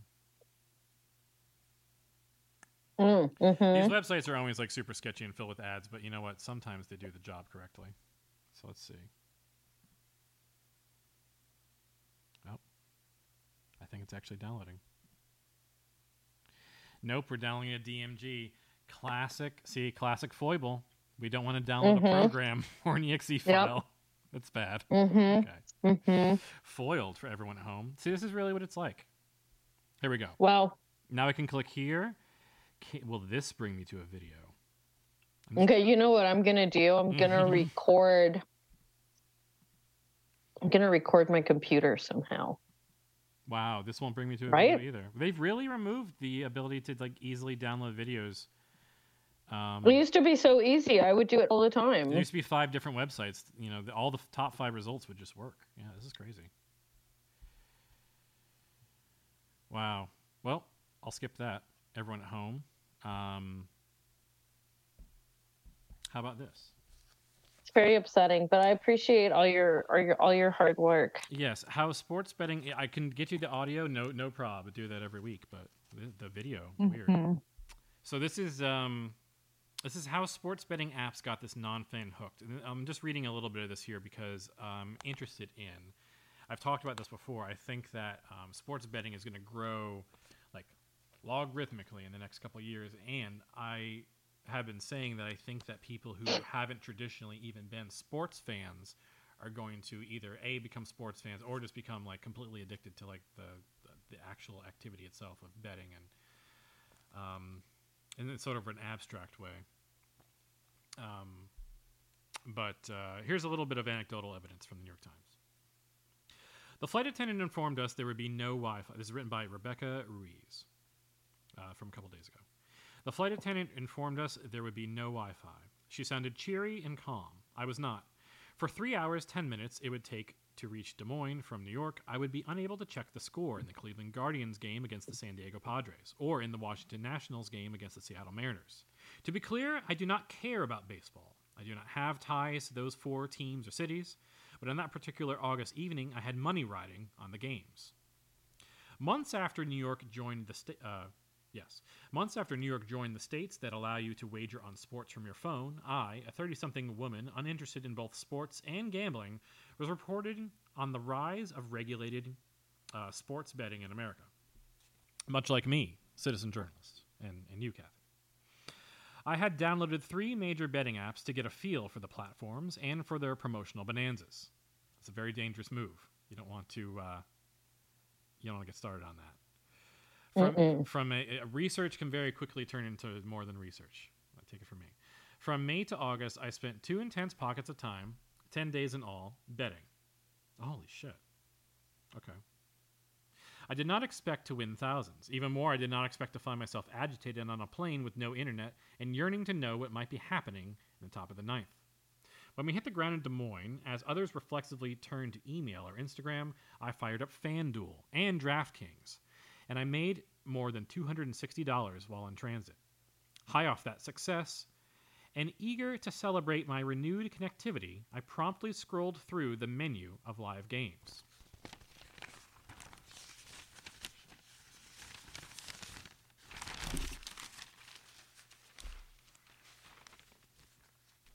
The Toronto Blue Jays and the Boston Red Sox were playing, and what had become my trusted scientific method, I watched the odds move for a minute, then tapped on a team picking the favored Red Sox to win.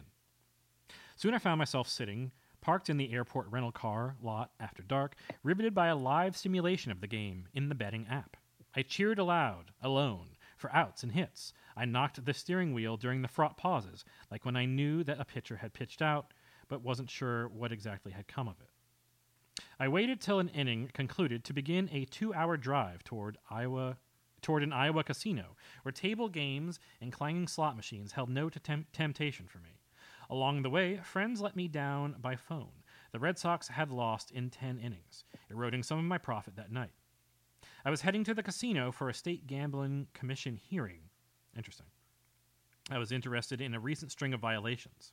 Regulators had admonished sports betting companies, including those in which I had bet. This is really fucked up journalistic integrity, I just want to say. You cannot be like sports gambling while you're literally reporting on sports gambling, and then, I don't know, then you literally, read an article about how you're compromised, but you don't recognize that you're compromised? Wild. Anyway, I'm sure the article continues to make themselves sound guilty or feel guilty. Then they talk about the common current rise. This person wrote this for a local paper? This is the New York Times. Oh, of course. No, this is what I've come to expect from the New York Times. They're like, hey, I'm compromised, and then they go on. Yeah. Anyway. Check out how all these ways. Yeah. Check out that article. It goes on like that. But it is interesting for me because that means that even though this person is technically telling on themselves, the telling on themselves is the thing that I found interesting, because if you're going in to research something and you become addicted, that shows how powerful it is. You were going in with a skeptical mind, and then you became like, I don't know. It's like going and researching QAnon, and all of a sudden you're thinking the space lasers. These guys have a point. Yeah. Wow, they really are right. If you do the research. Have you heard of the leader? Exactly. In Q Drop 479, they said this. Okay, so speaking of people who seek out things that agree with their worldview, yes. So I love to see it. So Rebecca, I just DM'd you this, and I think this is who should maybe either open or close us out today. But I don't know if we've used Rebecca Black's Friday in right. any of our. We have not. I think we should. And so I just DM'd you a tweet that she wrote, making fun of no other than one Andrew Tate. And so it's a clip of, I guess, Andrew Tate's music video. And she quote tweets it and says, "I was 13. This man is 36," in reference to the embarrassing song, you know. Let me take a look here. It's delightful. It's very poised. Bitches on the side. I'ma spend the money, we can spend a little time. All you gotta do is ask me, and I can make you look classy. Second that you walk past me, I turned the whip around, I had to get you in my backseat. They call me Mr. Plenty. Check the leather on the Bentley. Check your friends will get friendly. Maybe I can be your sugar daddy, yeah. 'Cause I'm all about money. Wow. So what's this? Can you give me a primer on this dude? Yeah.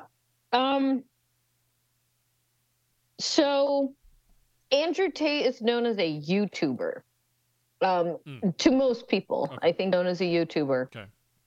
And he has a channel, real alpha male, PUA type of bitches and hoes, and I'm a player, and you know, masculine mindset means you lose them and use them, and you know, only certain women are deserving of respect, right? Those are the ones you turn into your wife while you fuck all the other hoes.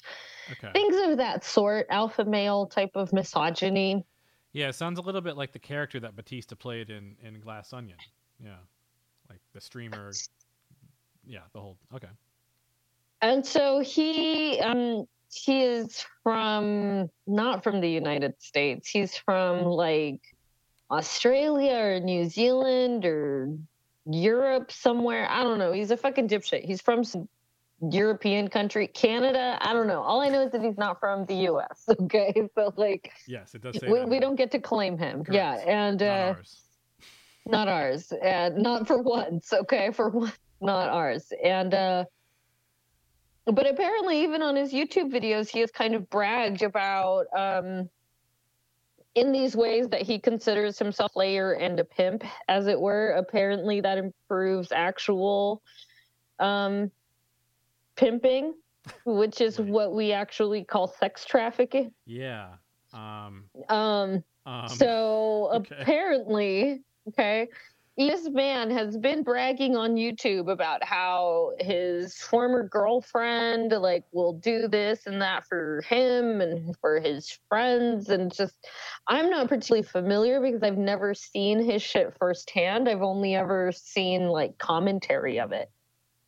And so he has been his account on Twitter had blocked, and it was very prominently unblocked by one Elongus Musk. Ah, yes, I see that here. And so his account get blocked. He kind of makes another little splash in his little fucking, you know, swamp puddle or whatever, and get some kind of, you know, newfound attention again, right? And in this newfound attention grabbing, he was actually also still on the run for alleged sex trafficking crimes in a variety of countries. I'm not really sure which one. A variety. But he ran to Bulgaria or somewhere in the Eastern Bloc. Honestly, could not tell you. It says Romania. Belarus. Oh, thank you. Okay, somewhere. Perfect. It could have been any of those, honestly, right? But it was like one of those, and because I guess he went there thinking he would be like, you know, scot-free, that these particular countries wouldn't give a shit about him being there, and I guess that's actually incorrect. So I guess the Romanian authorities had been looking for him for some time. It just happens to coincide with the fact that Elon Musk unblocks him and everyone has all of this newfound attention on him. And while he has all of this newfound attention on him, he decides to do a classic Elon Musk move, which is shitpost his way out of it. And this is when he quote tweets Greta Thunberg, or a justice activist and young lady, like, I have all these fancy cars and I like love to destroy the ecosystem. What about you? And she responded with, and like, there's like a picture of him with like being cool, and he's like eating pizza, like with a robe and like a lion or some shit, like on a car and bitches and hoes, right? He's like, it's totally a goon pic of the guy on the bed with the like video games like, and cartridges and the like Guitar Hero guitar in the corner, you know? It's totally that, right? It's like the same thing, same exact vibe. Same total energy too, IMO, right? So he's doing that.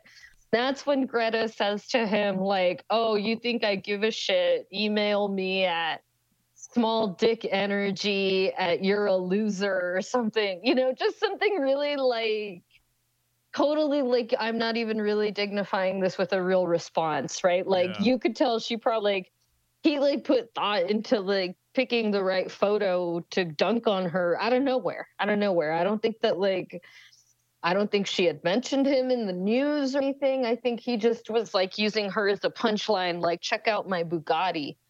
And she was just like, yeah, you want attention. I'll just call you a small dick motherfucker, basically. And that prompted him to respond to her with, I think that was where the pizza pic was. And then he was arrested a day later. And so everyone made this connection between him and Greta arguing online with him being arrested. That's just like a coincidence. Yeah. Everyone was like, oh, the pizza box gave him away, apparently because it's got like a Romanian pizza box on it. It's your call. You can enjoy the fresh baked quality from Domino's Pizza or take your chances with the Noid. You can have pizza made to your order, or you can count on our famous 30-minute delivery, or you can taste the quality from Domino's Pizza, so avoid the Noid. Domino's Pizza delivers. Call now. Right, but it's like, but that's kind of like saying like, oh, look, he's got a Domino's pizza box. It's like, yeah, that'd literally be anywhere in the country though, right? Like it's like a national chain for them. Yeah, if right? it says like thank you for coming on it in Romanian, then yeah. Right, like, you know, so like they knew he was in the country, but from like what people actually know about this kind of thing is that like, well, they knew he was in the country. They've been looking for him. The fact that they just happened to arrest him the day after is just comedy gold. Funny. He lives within an 8-mile radius of a pizza restaurant. Yeah. Oh, look, there's a McDonald's wrapper right behind you, Brian. Now I know where you live. It's true. That's not how that works. Exactly. You can tell by looking at it and the light reflecting off of it how far away the McDonald's was and at what angle, and it's true. I can tell by the pixels. I've seen lots of shops in my time. Let's see. I have here. Yeah, that's crazy. And if the email address was smalldickenergy@getalife.com, according to Wikipedia. I like it. Yeah, that was pretty close. Yeah, I like that. And here's Rebecca Black's Friday. I'll just open that in a tab here. Mm-hmm. Nope. Saving that for later. Yeah, no, perfect. Okay, let's see. Close this tab. So we're going back to closing some tabs I've had open. Okay. Oh, and then I think the most recent Andrew Tate news. So I put a caramel. Started eating a caramel. Great job, me. I mean, hey, nothing's ever stopped me from sipping soda on this podcast. So all true. What was I gonna say? The other update to Andrew Tate is that the Romanian authorities seized all of his vehicles. Oh. So all of those vehicles he was bragging about to Greta Thunberg are like, and then she I think also followed up with another tweet or something that said something like should have, I don't know, she like, it's just like repeated dunking. She like followed up on it with like, oh, should have, shut up instead or thing, I don't know. Easy jokes around. I love how social media has really connected every person, the best and worst, the Greta Thunbergs and this guy, so that she could like stomp him like this, and Rebecca Black doing this. It's like this is all great that these people, everyone can open up their phone and not even have each other's phone number and be like having this interaction. It's amazing. It's really like it's like, you have the original Marvel comics, the original Marvel films, and then you have like Twitter has somehow turned into the Avengers of, politics and movies and book writers and all these other things all combining to scream and yell at each other online. And honestly, I never even really thought about it until kind of just recently. It's quite amazing. It really makes talent agencies all make sense too in terms of factionalizing them. Yeah, you wouldn't want two people within the same talent agency to be bad-mouthing each other. They keep tight control. It's fascinating. That is actually, like... They do keep tight control. I mean, I know that we have all always been able to, like, log on to Twitter and yell at people, right? But it's like the way, like, all of us can, like, actually send Noam Chomsky an email, right? But now you can send Noam Chomsky at least 240, 80 characters. And maybe he'll see it. Man. Yeah, I like it's like the that like main character tweet, but it's like the main character extended universe. Yeah. Oh, yeah, I love that. Like any public figure on Twitter, cut out the ones who aren't on Twitter. And yeah, who's the cast list? Who's also starring? Who's being guest starred? I like that. No, do you remember that Simpsons episode of Brockman in Trouble, and it's him looking at a picture of himself? No, I don't know that one. It's during Gabbo, when he's like, oh, that ought to hold those little SOBs. It's me, Gabbo. Hold on. I'm a bit, because I'm a nerd. I'm going to grab a soda. That ought to hold those SOBs. Audience at home, there could be a delightful song playing right now. Who knows? It's the Gabbo theme song. You gotta like me. You gotta love me. Cause I can do most anything. I can do the Holly Gully.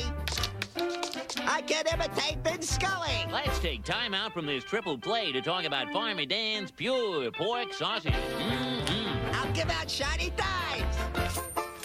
I'll travel back in time. You're gonna like him. You're gonna love him. It's the greatest show in town.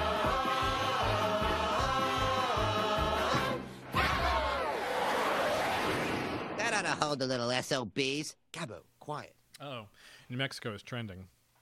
I'm actually going to... Oh, you should look, actually. It's kind of, again, in the disturbing category. Let's see. We have someone with the Sunset, New Mexico. That's always something you're going to see. Always pleasant, yeah. Let's see. MLG is saying, here's a photo of marking anniversary of our statehood. Sunset. So we might be being talked about for that, but there's here, I'll link you this too. Maybe I just retweeted. Oh, okay. The homes or offices of 4 elected Democratic officials in New Mexico have been hit by gunfire over the past month.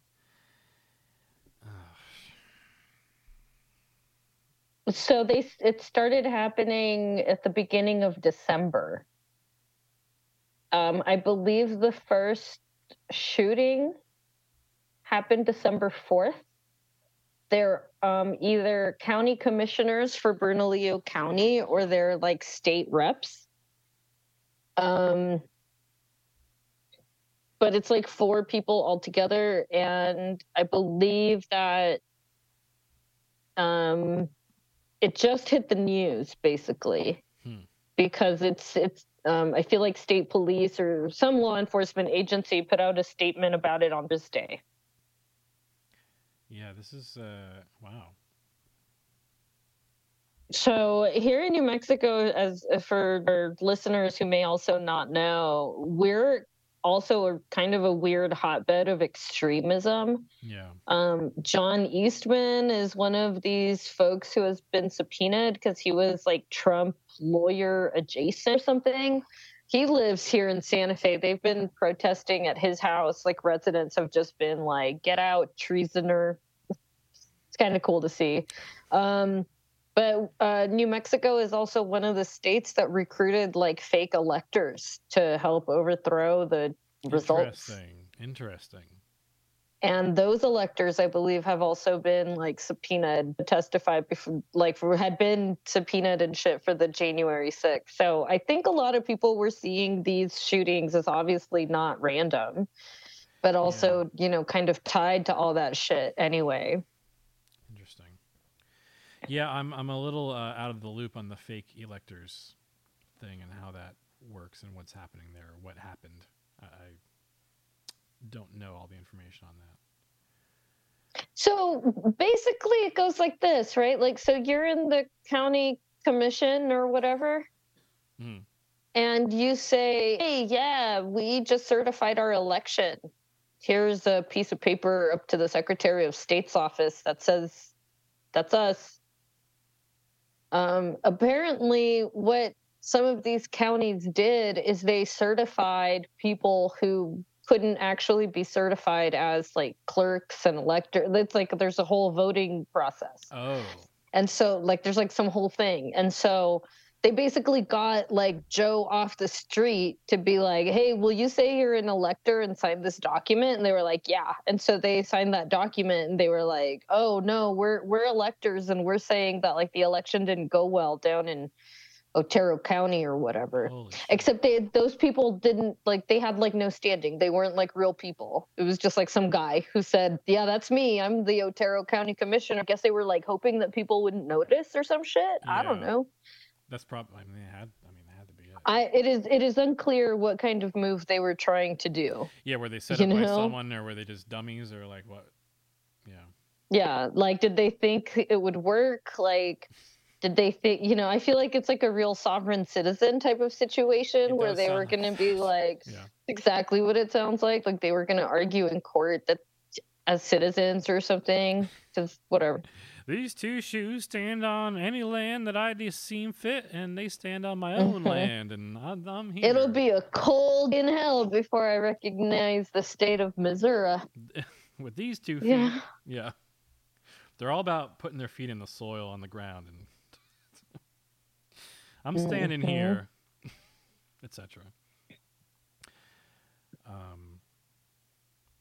Yeah. Well, that's I'm gonna check to see if it's looking crazy. I'm gonna check to see if the thing has risen. It doubled in size. Must say no. I feel like it's getting there.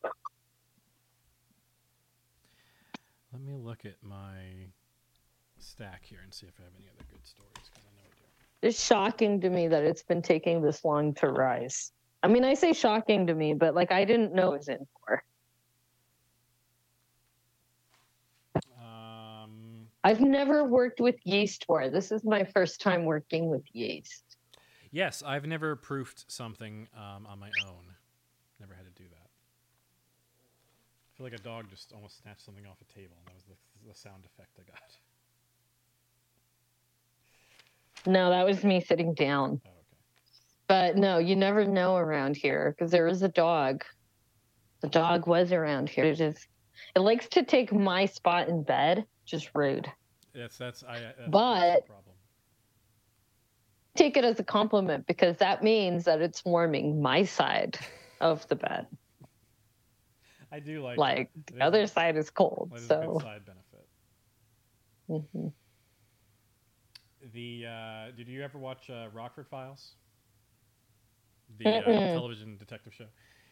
The main sidekick, played by Stuart Margolin. He just passed away. That's what I pulled there. It's a great show. I used to watch a lot of Magnum P.I., and if you watch a lot of Magnum P.I., at some point, Rockford makes his appearance, and you're going to be like, whoa, who's them? Who's them, I say.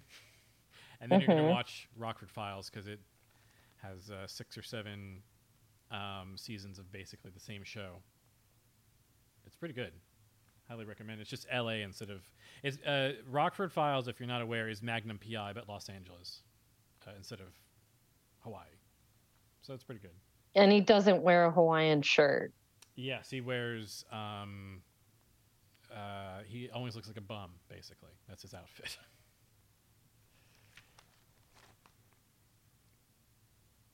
Kind of like Columbo. Yeah, he's like he lives with his dad in a trailer in Malibu, I guess, on someone else's property that is he's just allowed to live on. It's good. It shows a lot of footage of the PCH with him driving, thinking about the case.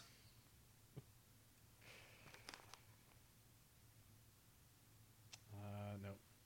Here we go. Is this about the man? This is about the opera? No. What's this one? Yeah, I haven't seen any funny headlines around here. Yeah. Royals, they're just like us. It's like, I don't want to read that after what I just read.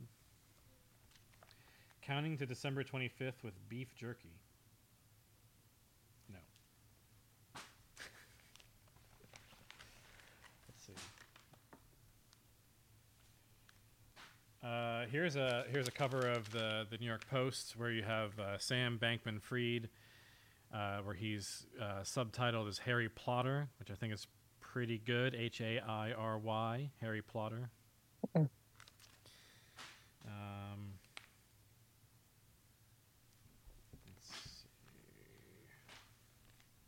I don't understand this whole fight the two royals had with each other. Do you know anything about this? Yes. William and Harry are currently at odds over how much they want to divulge to the public regarding their private life.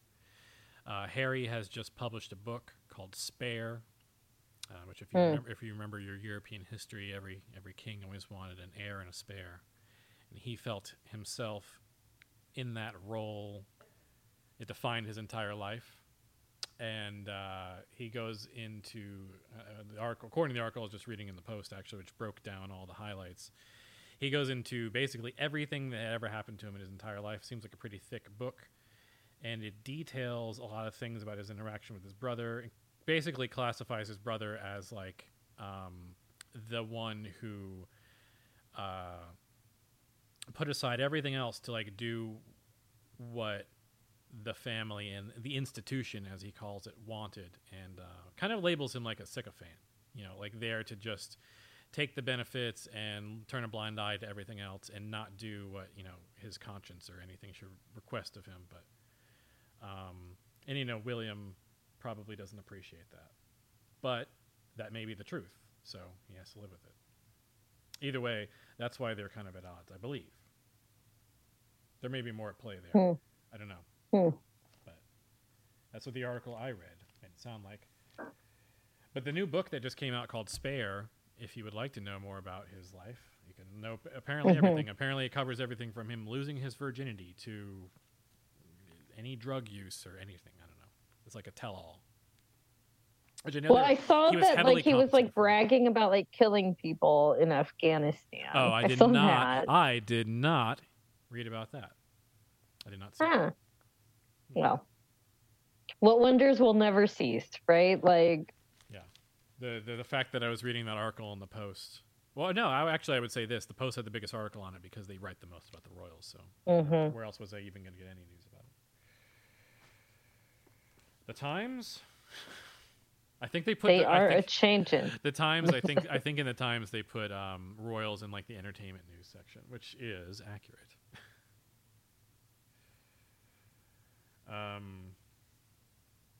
Let's see. Is this about TikTok? Is this the one I was thinking of? TikTok. I love TikTok. Let's see. Okay, here we go. I'll read this one real quick.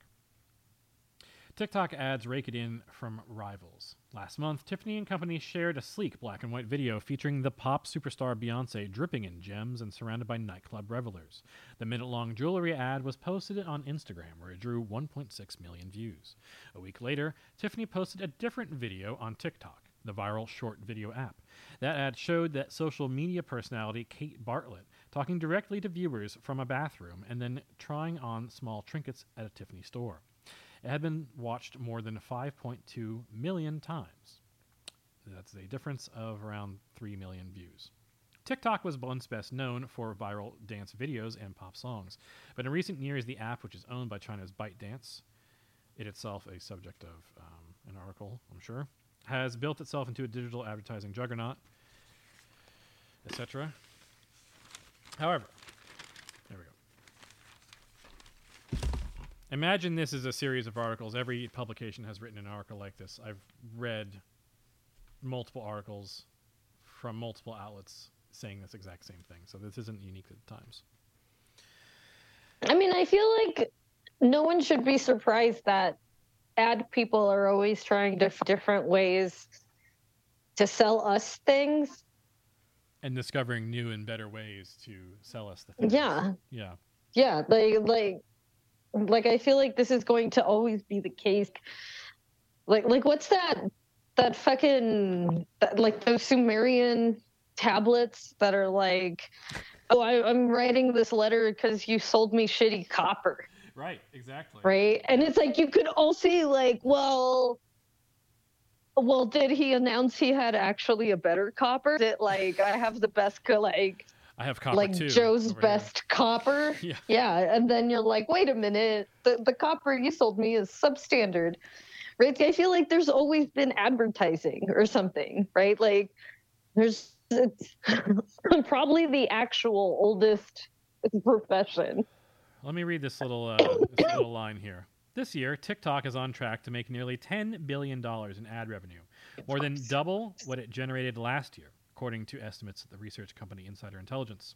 TikTok's ad revenue this year is expected to eclipse that of rivals like Twitter and Snap, although it'd be easier to eclipse Twitter's ad revenue, I'm sure. Although its business remains small compared with Google and Meta, which owns Facebook and Instagram, which are obviously much larger platforms in terms of where they appear. TikTok is growing even as digital advertising is slumping in a global economic slowdown. The downturn has hurt Snap, Google, and Meta, and TikTok, though not immune, appears to be compounding its rivals' woes by stealing business from them. Let me go a little bit further down here. TikTok's users spend an average of about 96 minutes a day on the app.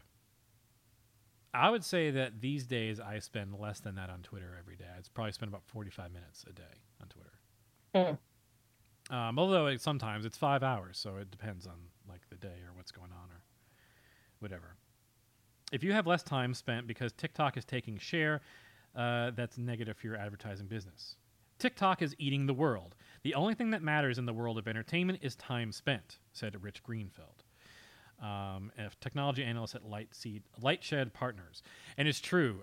Currently, the metric that matters the most if you're trying to make revenue on YouTube or any platform, but YouTube was the first indicator of this, isn't views, it isn't seen, it isn't even interactions, it's how many minutes the user has been watching your videos and percentage completed. So, Rich, you're really aiming for is percentage completed to get to your on a broad sense, to get your message out there. But you're also talking about minutes seen because, as many studies have shown in recent years, as the viewer out there, listener, creates attachment to your product and spends more time with it over a repeated basis, they build up what you want and what network TV shows usually get out of their viewer, which is that like stickiness factor. You'll sit through some of the lesser content to get to the things that you love, and that builds up a user base over time because not every episode is going to be a slam dunk, but you have the loyalty of your user base, and they'll talk about your show, and that builds your audience. And this is the reason that YouTube wants that specifically, is because they want people to feel that way about YouTube at large, not just they get that benefit, you, the YouTube content producer, get that benefit from making your content to suit that, and YouTube gets that benefit long term for expanding total eyes minutes on YouTube. So they encourage that. They encourage that through the algorithm incentivizing videos that are a certain length or are a certain percentage viewed to the user, and that is how the algorithm determines whether or not a video is quote unquote good or quote unquote, or, well, I don't know. I'm sure they have a term for it, honestly, in the algorithm, but the stickiness is the term that they use at broad to describe how a user will talk about or go back and watch a video again. Even that's all very important.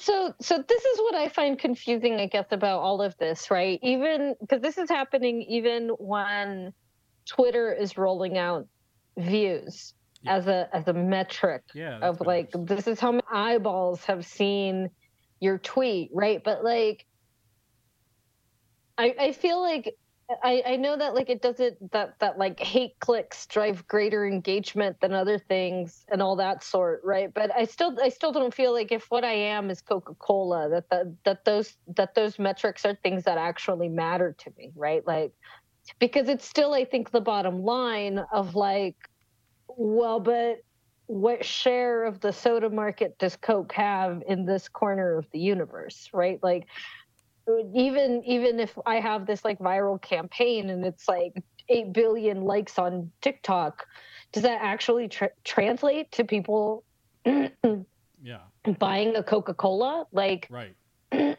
Like I can see Tiffany products, right? And I might continue to thank you. I might continue to thank you.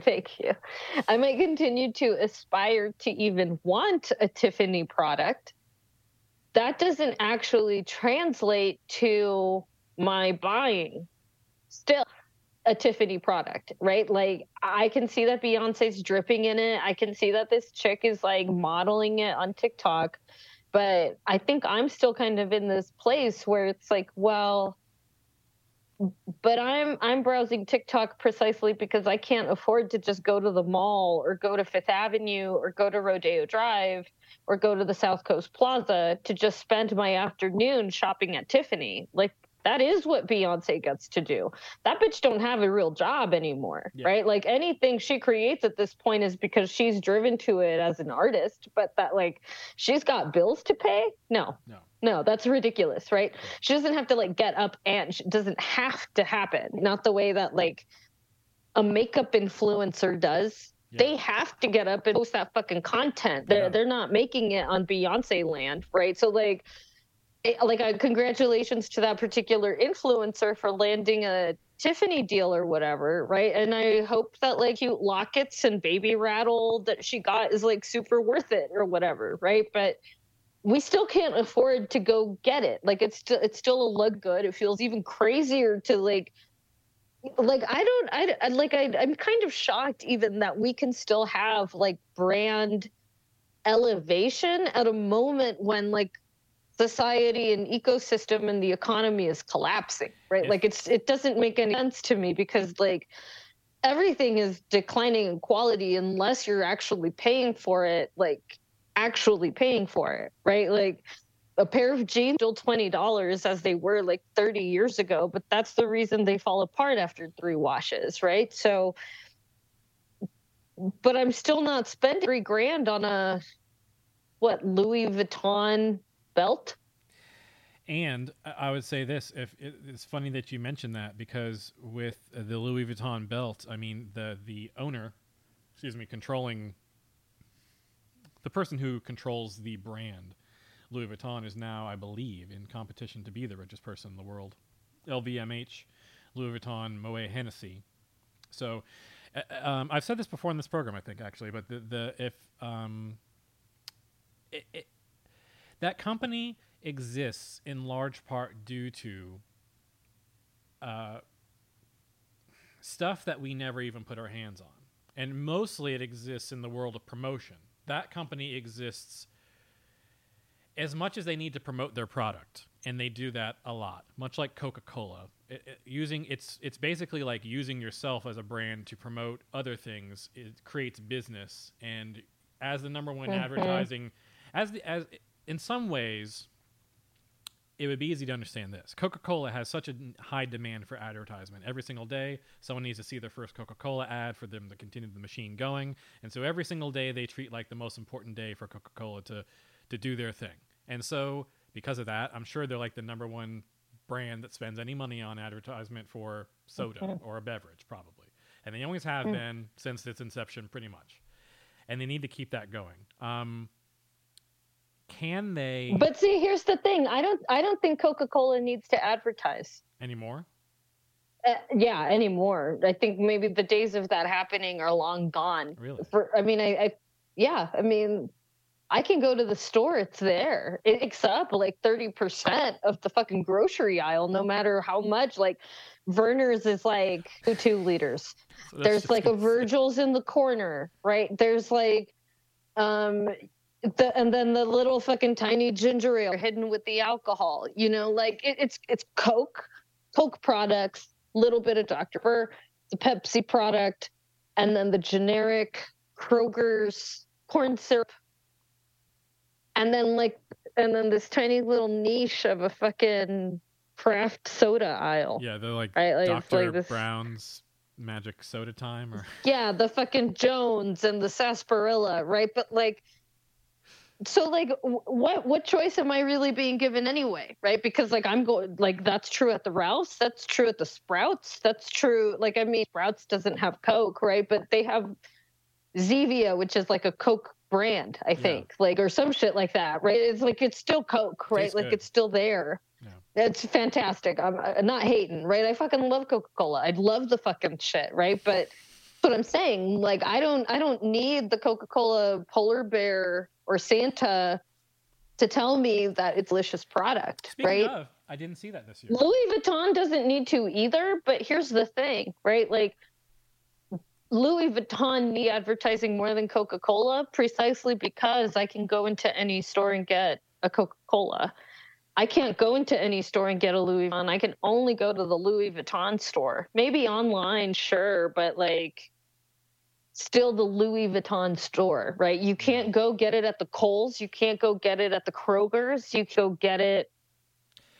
And there's prestige. You have to go to their flagship. Yeah, there's prestige to it, right? And so that's why they also need Swift and why they need Mikhail Gorbachev. Yeah, right. Because that's what brings people back to their attention. And everyone goes like, well, if I can't afford the $40,000 trunk bag because I'm not actually traveling across the country fleeing in exile, because that's not actually what I'm doing. Yeah. I'm just taking a weekend trip to the Poconos or right? Like where the fuck are people going? The Poconos. Right? Again, in this economy, where are people going? They're filling up a tote bag.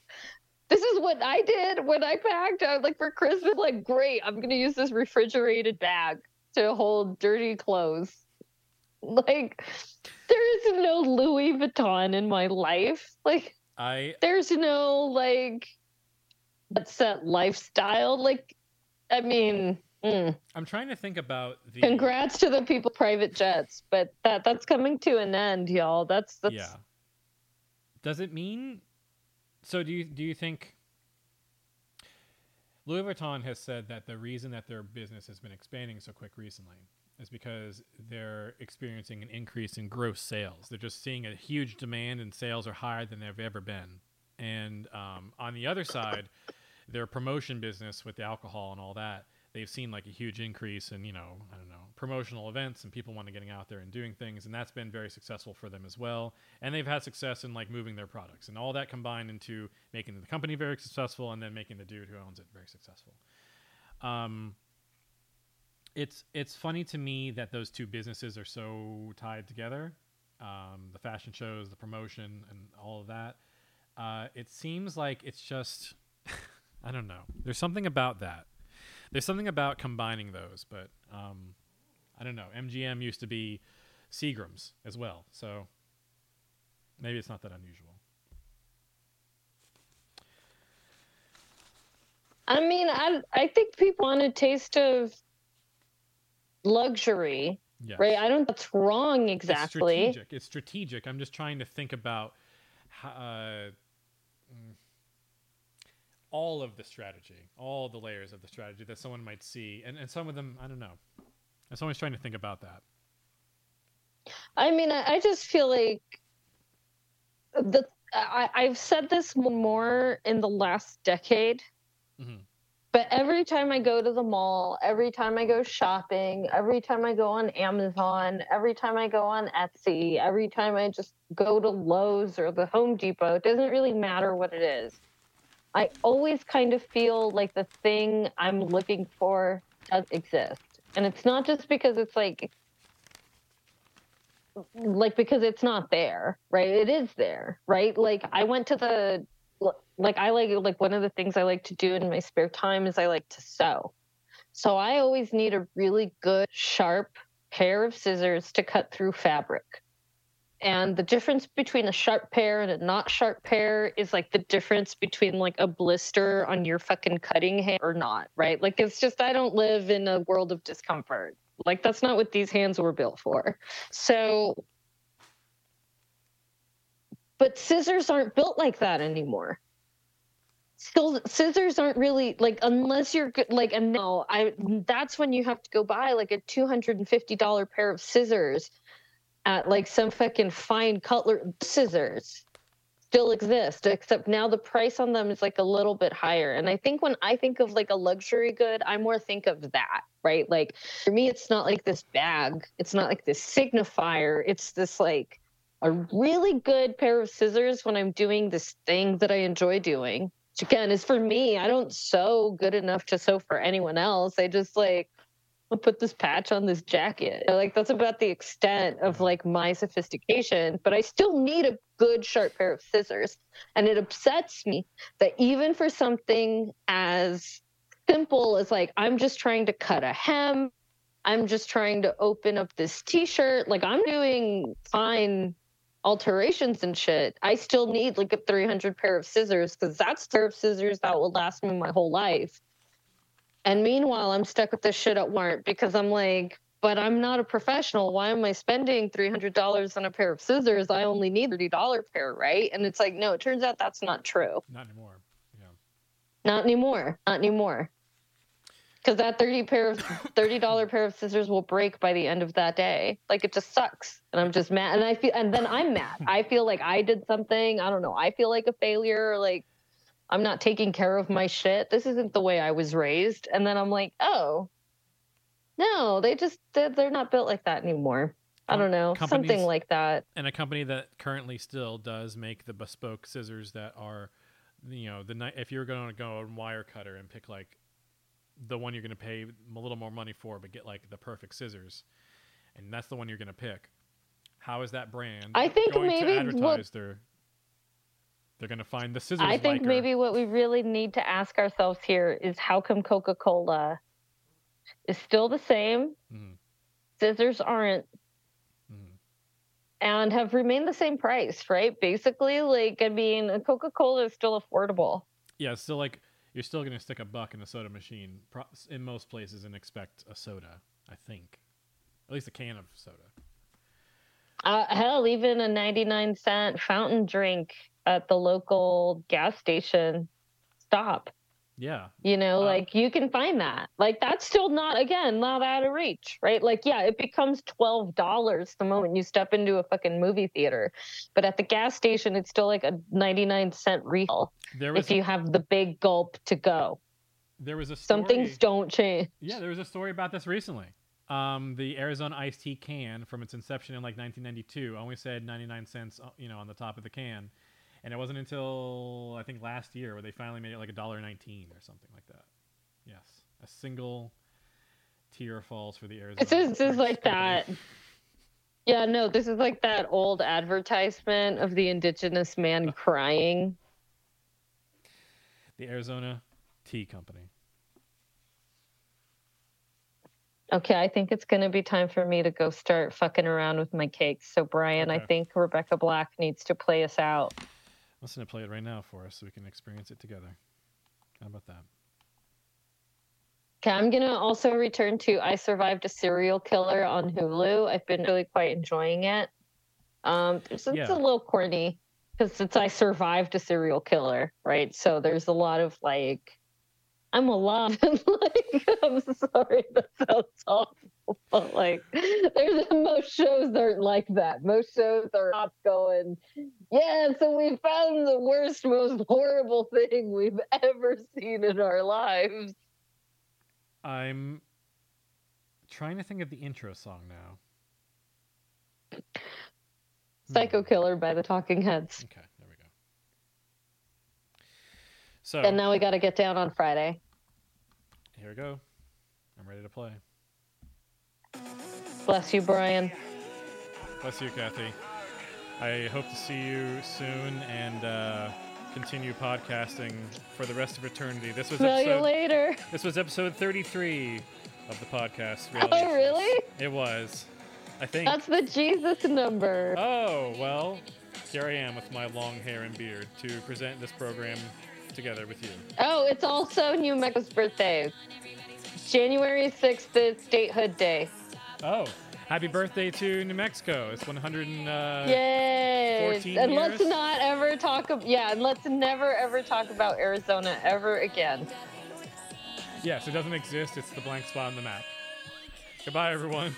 Bye. Bye, Cathy.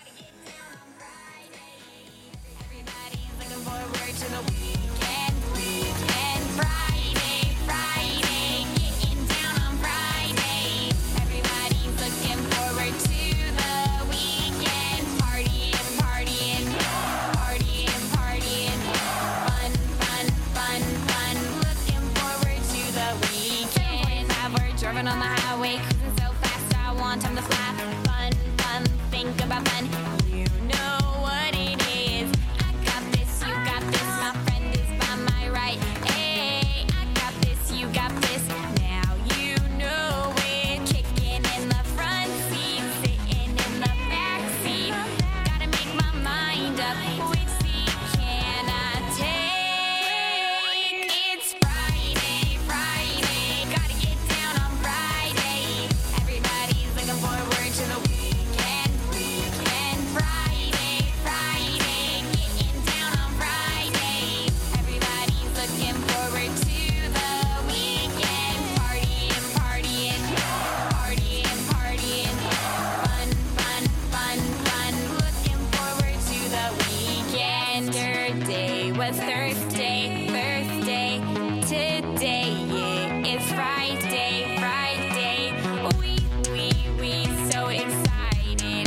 We so excited. We gonna have a ball today. Tomorrow is Saturday, and Sunday comes afterwards. I don't want this weekend to end. R&B, Rebecca Black. So chillin' in the front side, in the backseat. I'm driving, cruising, fast lane, switching lanes with a car by my side.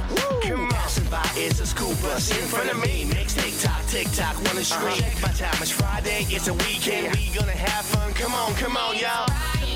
Friday, gotta get down on Friday. Everybody's looking forward to the weekend. We gotta get down Friday, getting down on Friday. Everybody's looking forward to the weekend. Partying.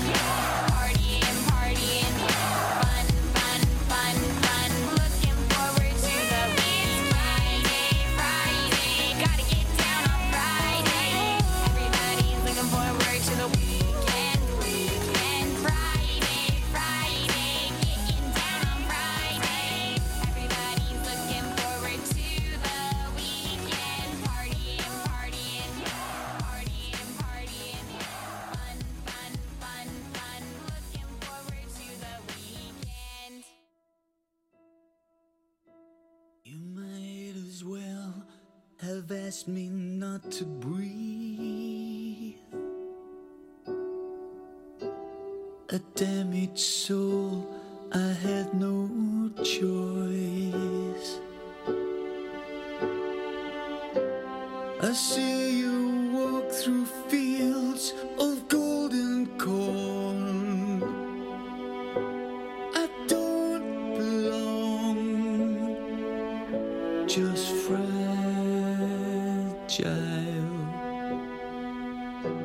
With every step you raise your grand design.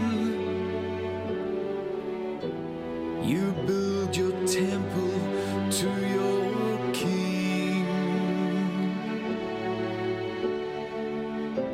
Your shoes fill every step that brought me down.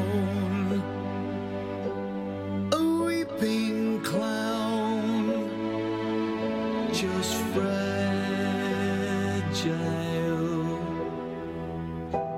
And when respect turns into sympathy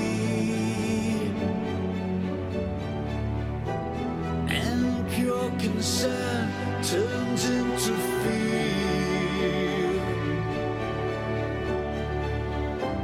you choose to live your life in Babylon. I can't belong, I'm just fragile.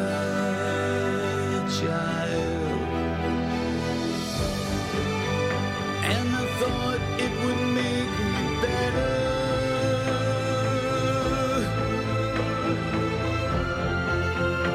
And I thought it would make me strong.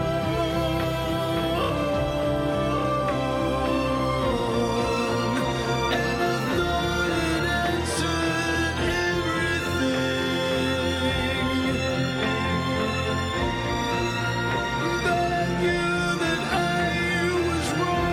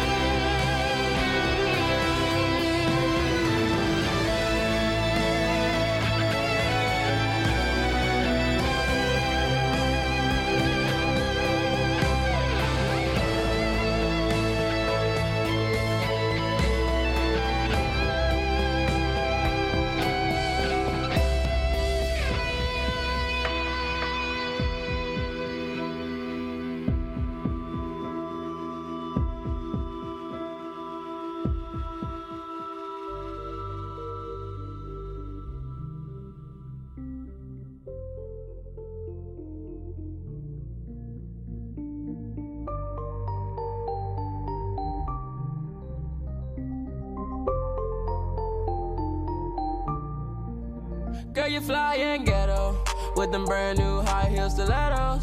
Smell like weed and rose petals. Heard you a rock star, heavy metal. Well, I'm a pop star, let's get together. Ice your neck up, change the weather. She a hot one, like a pepper. And you fly, girl, shake your feathers. You in my world. Yes, and the wheels keep going. What's on my mind is what got me feeling lonely. Can't tell the time on my $30,000 rollie, but we gon' watch it shine, you already know what's going. And the wheels keep turning. She hit my phone, but it's way too early. I swear, are you watching me? I swear, girl, you fly and ghetto with them brand new high heel stilettos. Smell like weed and rose petals. Heard you a rock star, heavy metal. Well, I'm a pop star, let's get together. Ice your neck up, change the weather. She a hot one, like a pepper. And you fly, girl, shake your feathers. You in my world. Better hold your horses. Don't spill your drink on my brand new forces. We eat big meals, we do full courses. You keep talking slick, then you gon' get some corpsing. Yeah, we told them weapons. It go doo-doo-doo, then you don't hear nothing. I'm trying to put some spread on the goddamn muffin. I got you riled up off the kissing and the touching. She like the stars on the roof. We can disappear in the wind like poof. Tough little cookie, you mug about the truth. Girl, you fly and ghetto with them brand new high heel stilettos. Smell like weed and rose petals. Heard you a rock star, heavy metal. Well, I'm a pop star, let's get together. Ice your neck up, change the weather. She a hot one, like a pepper. And you fly, girl, shake your feathers. You in my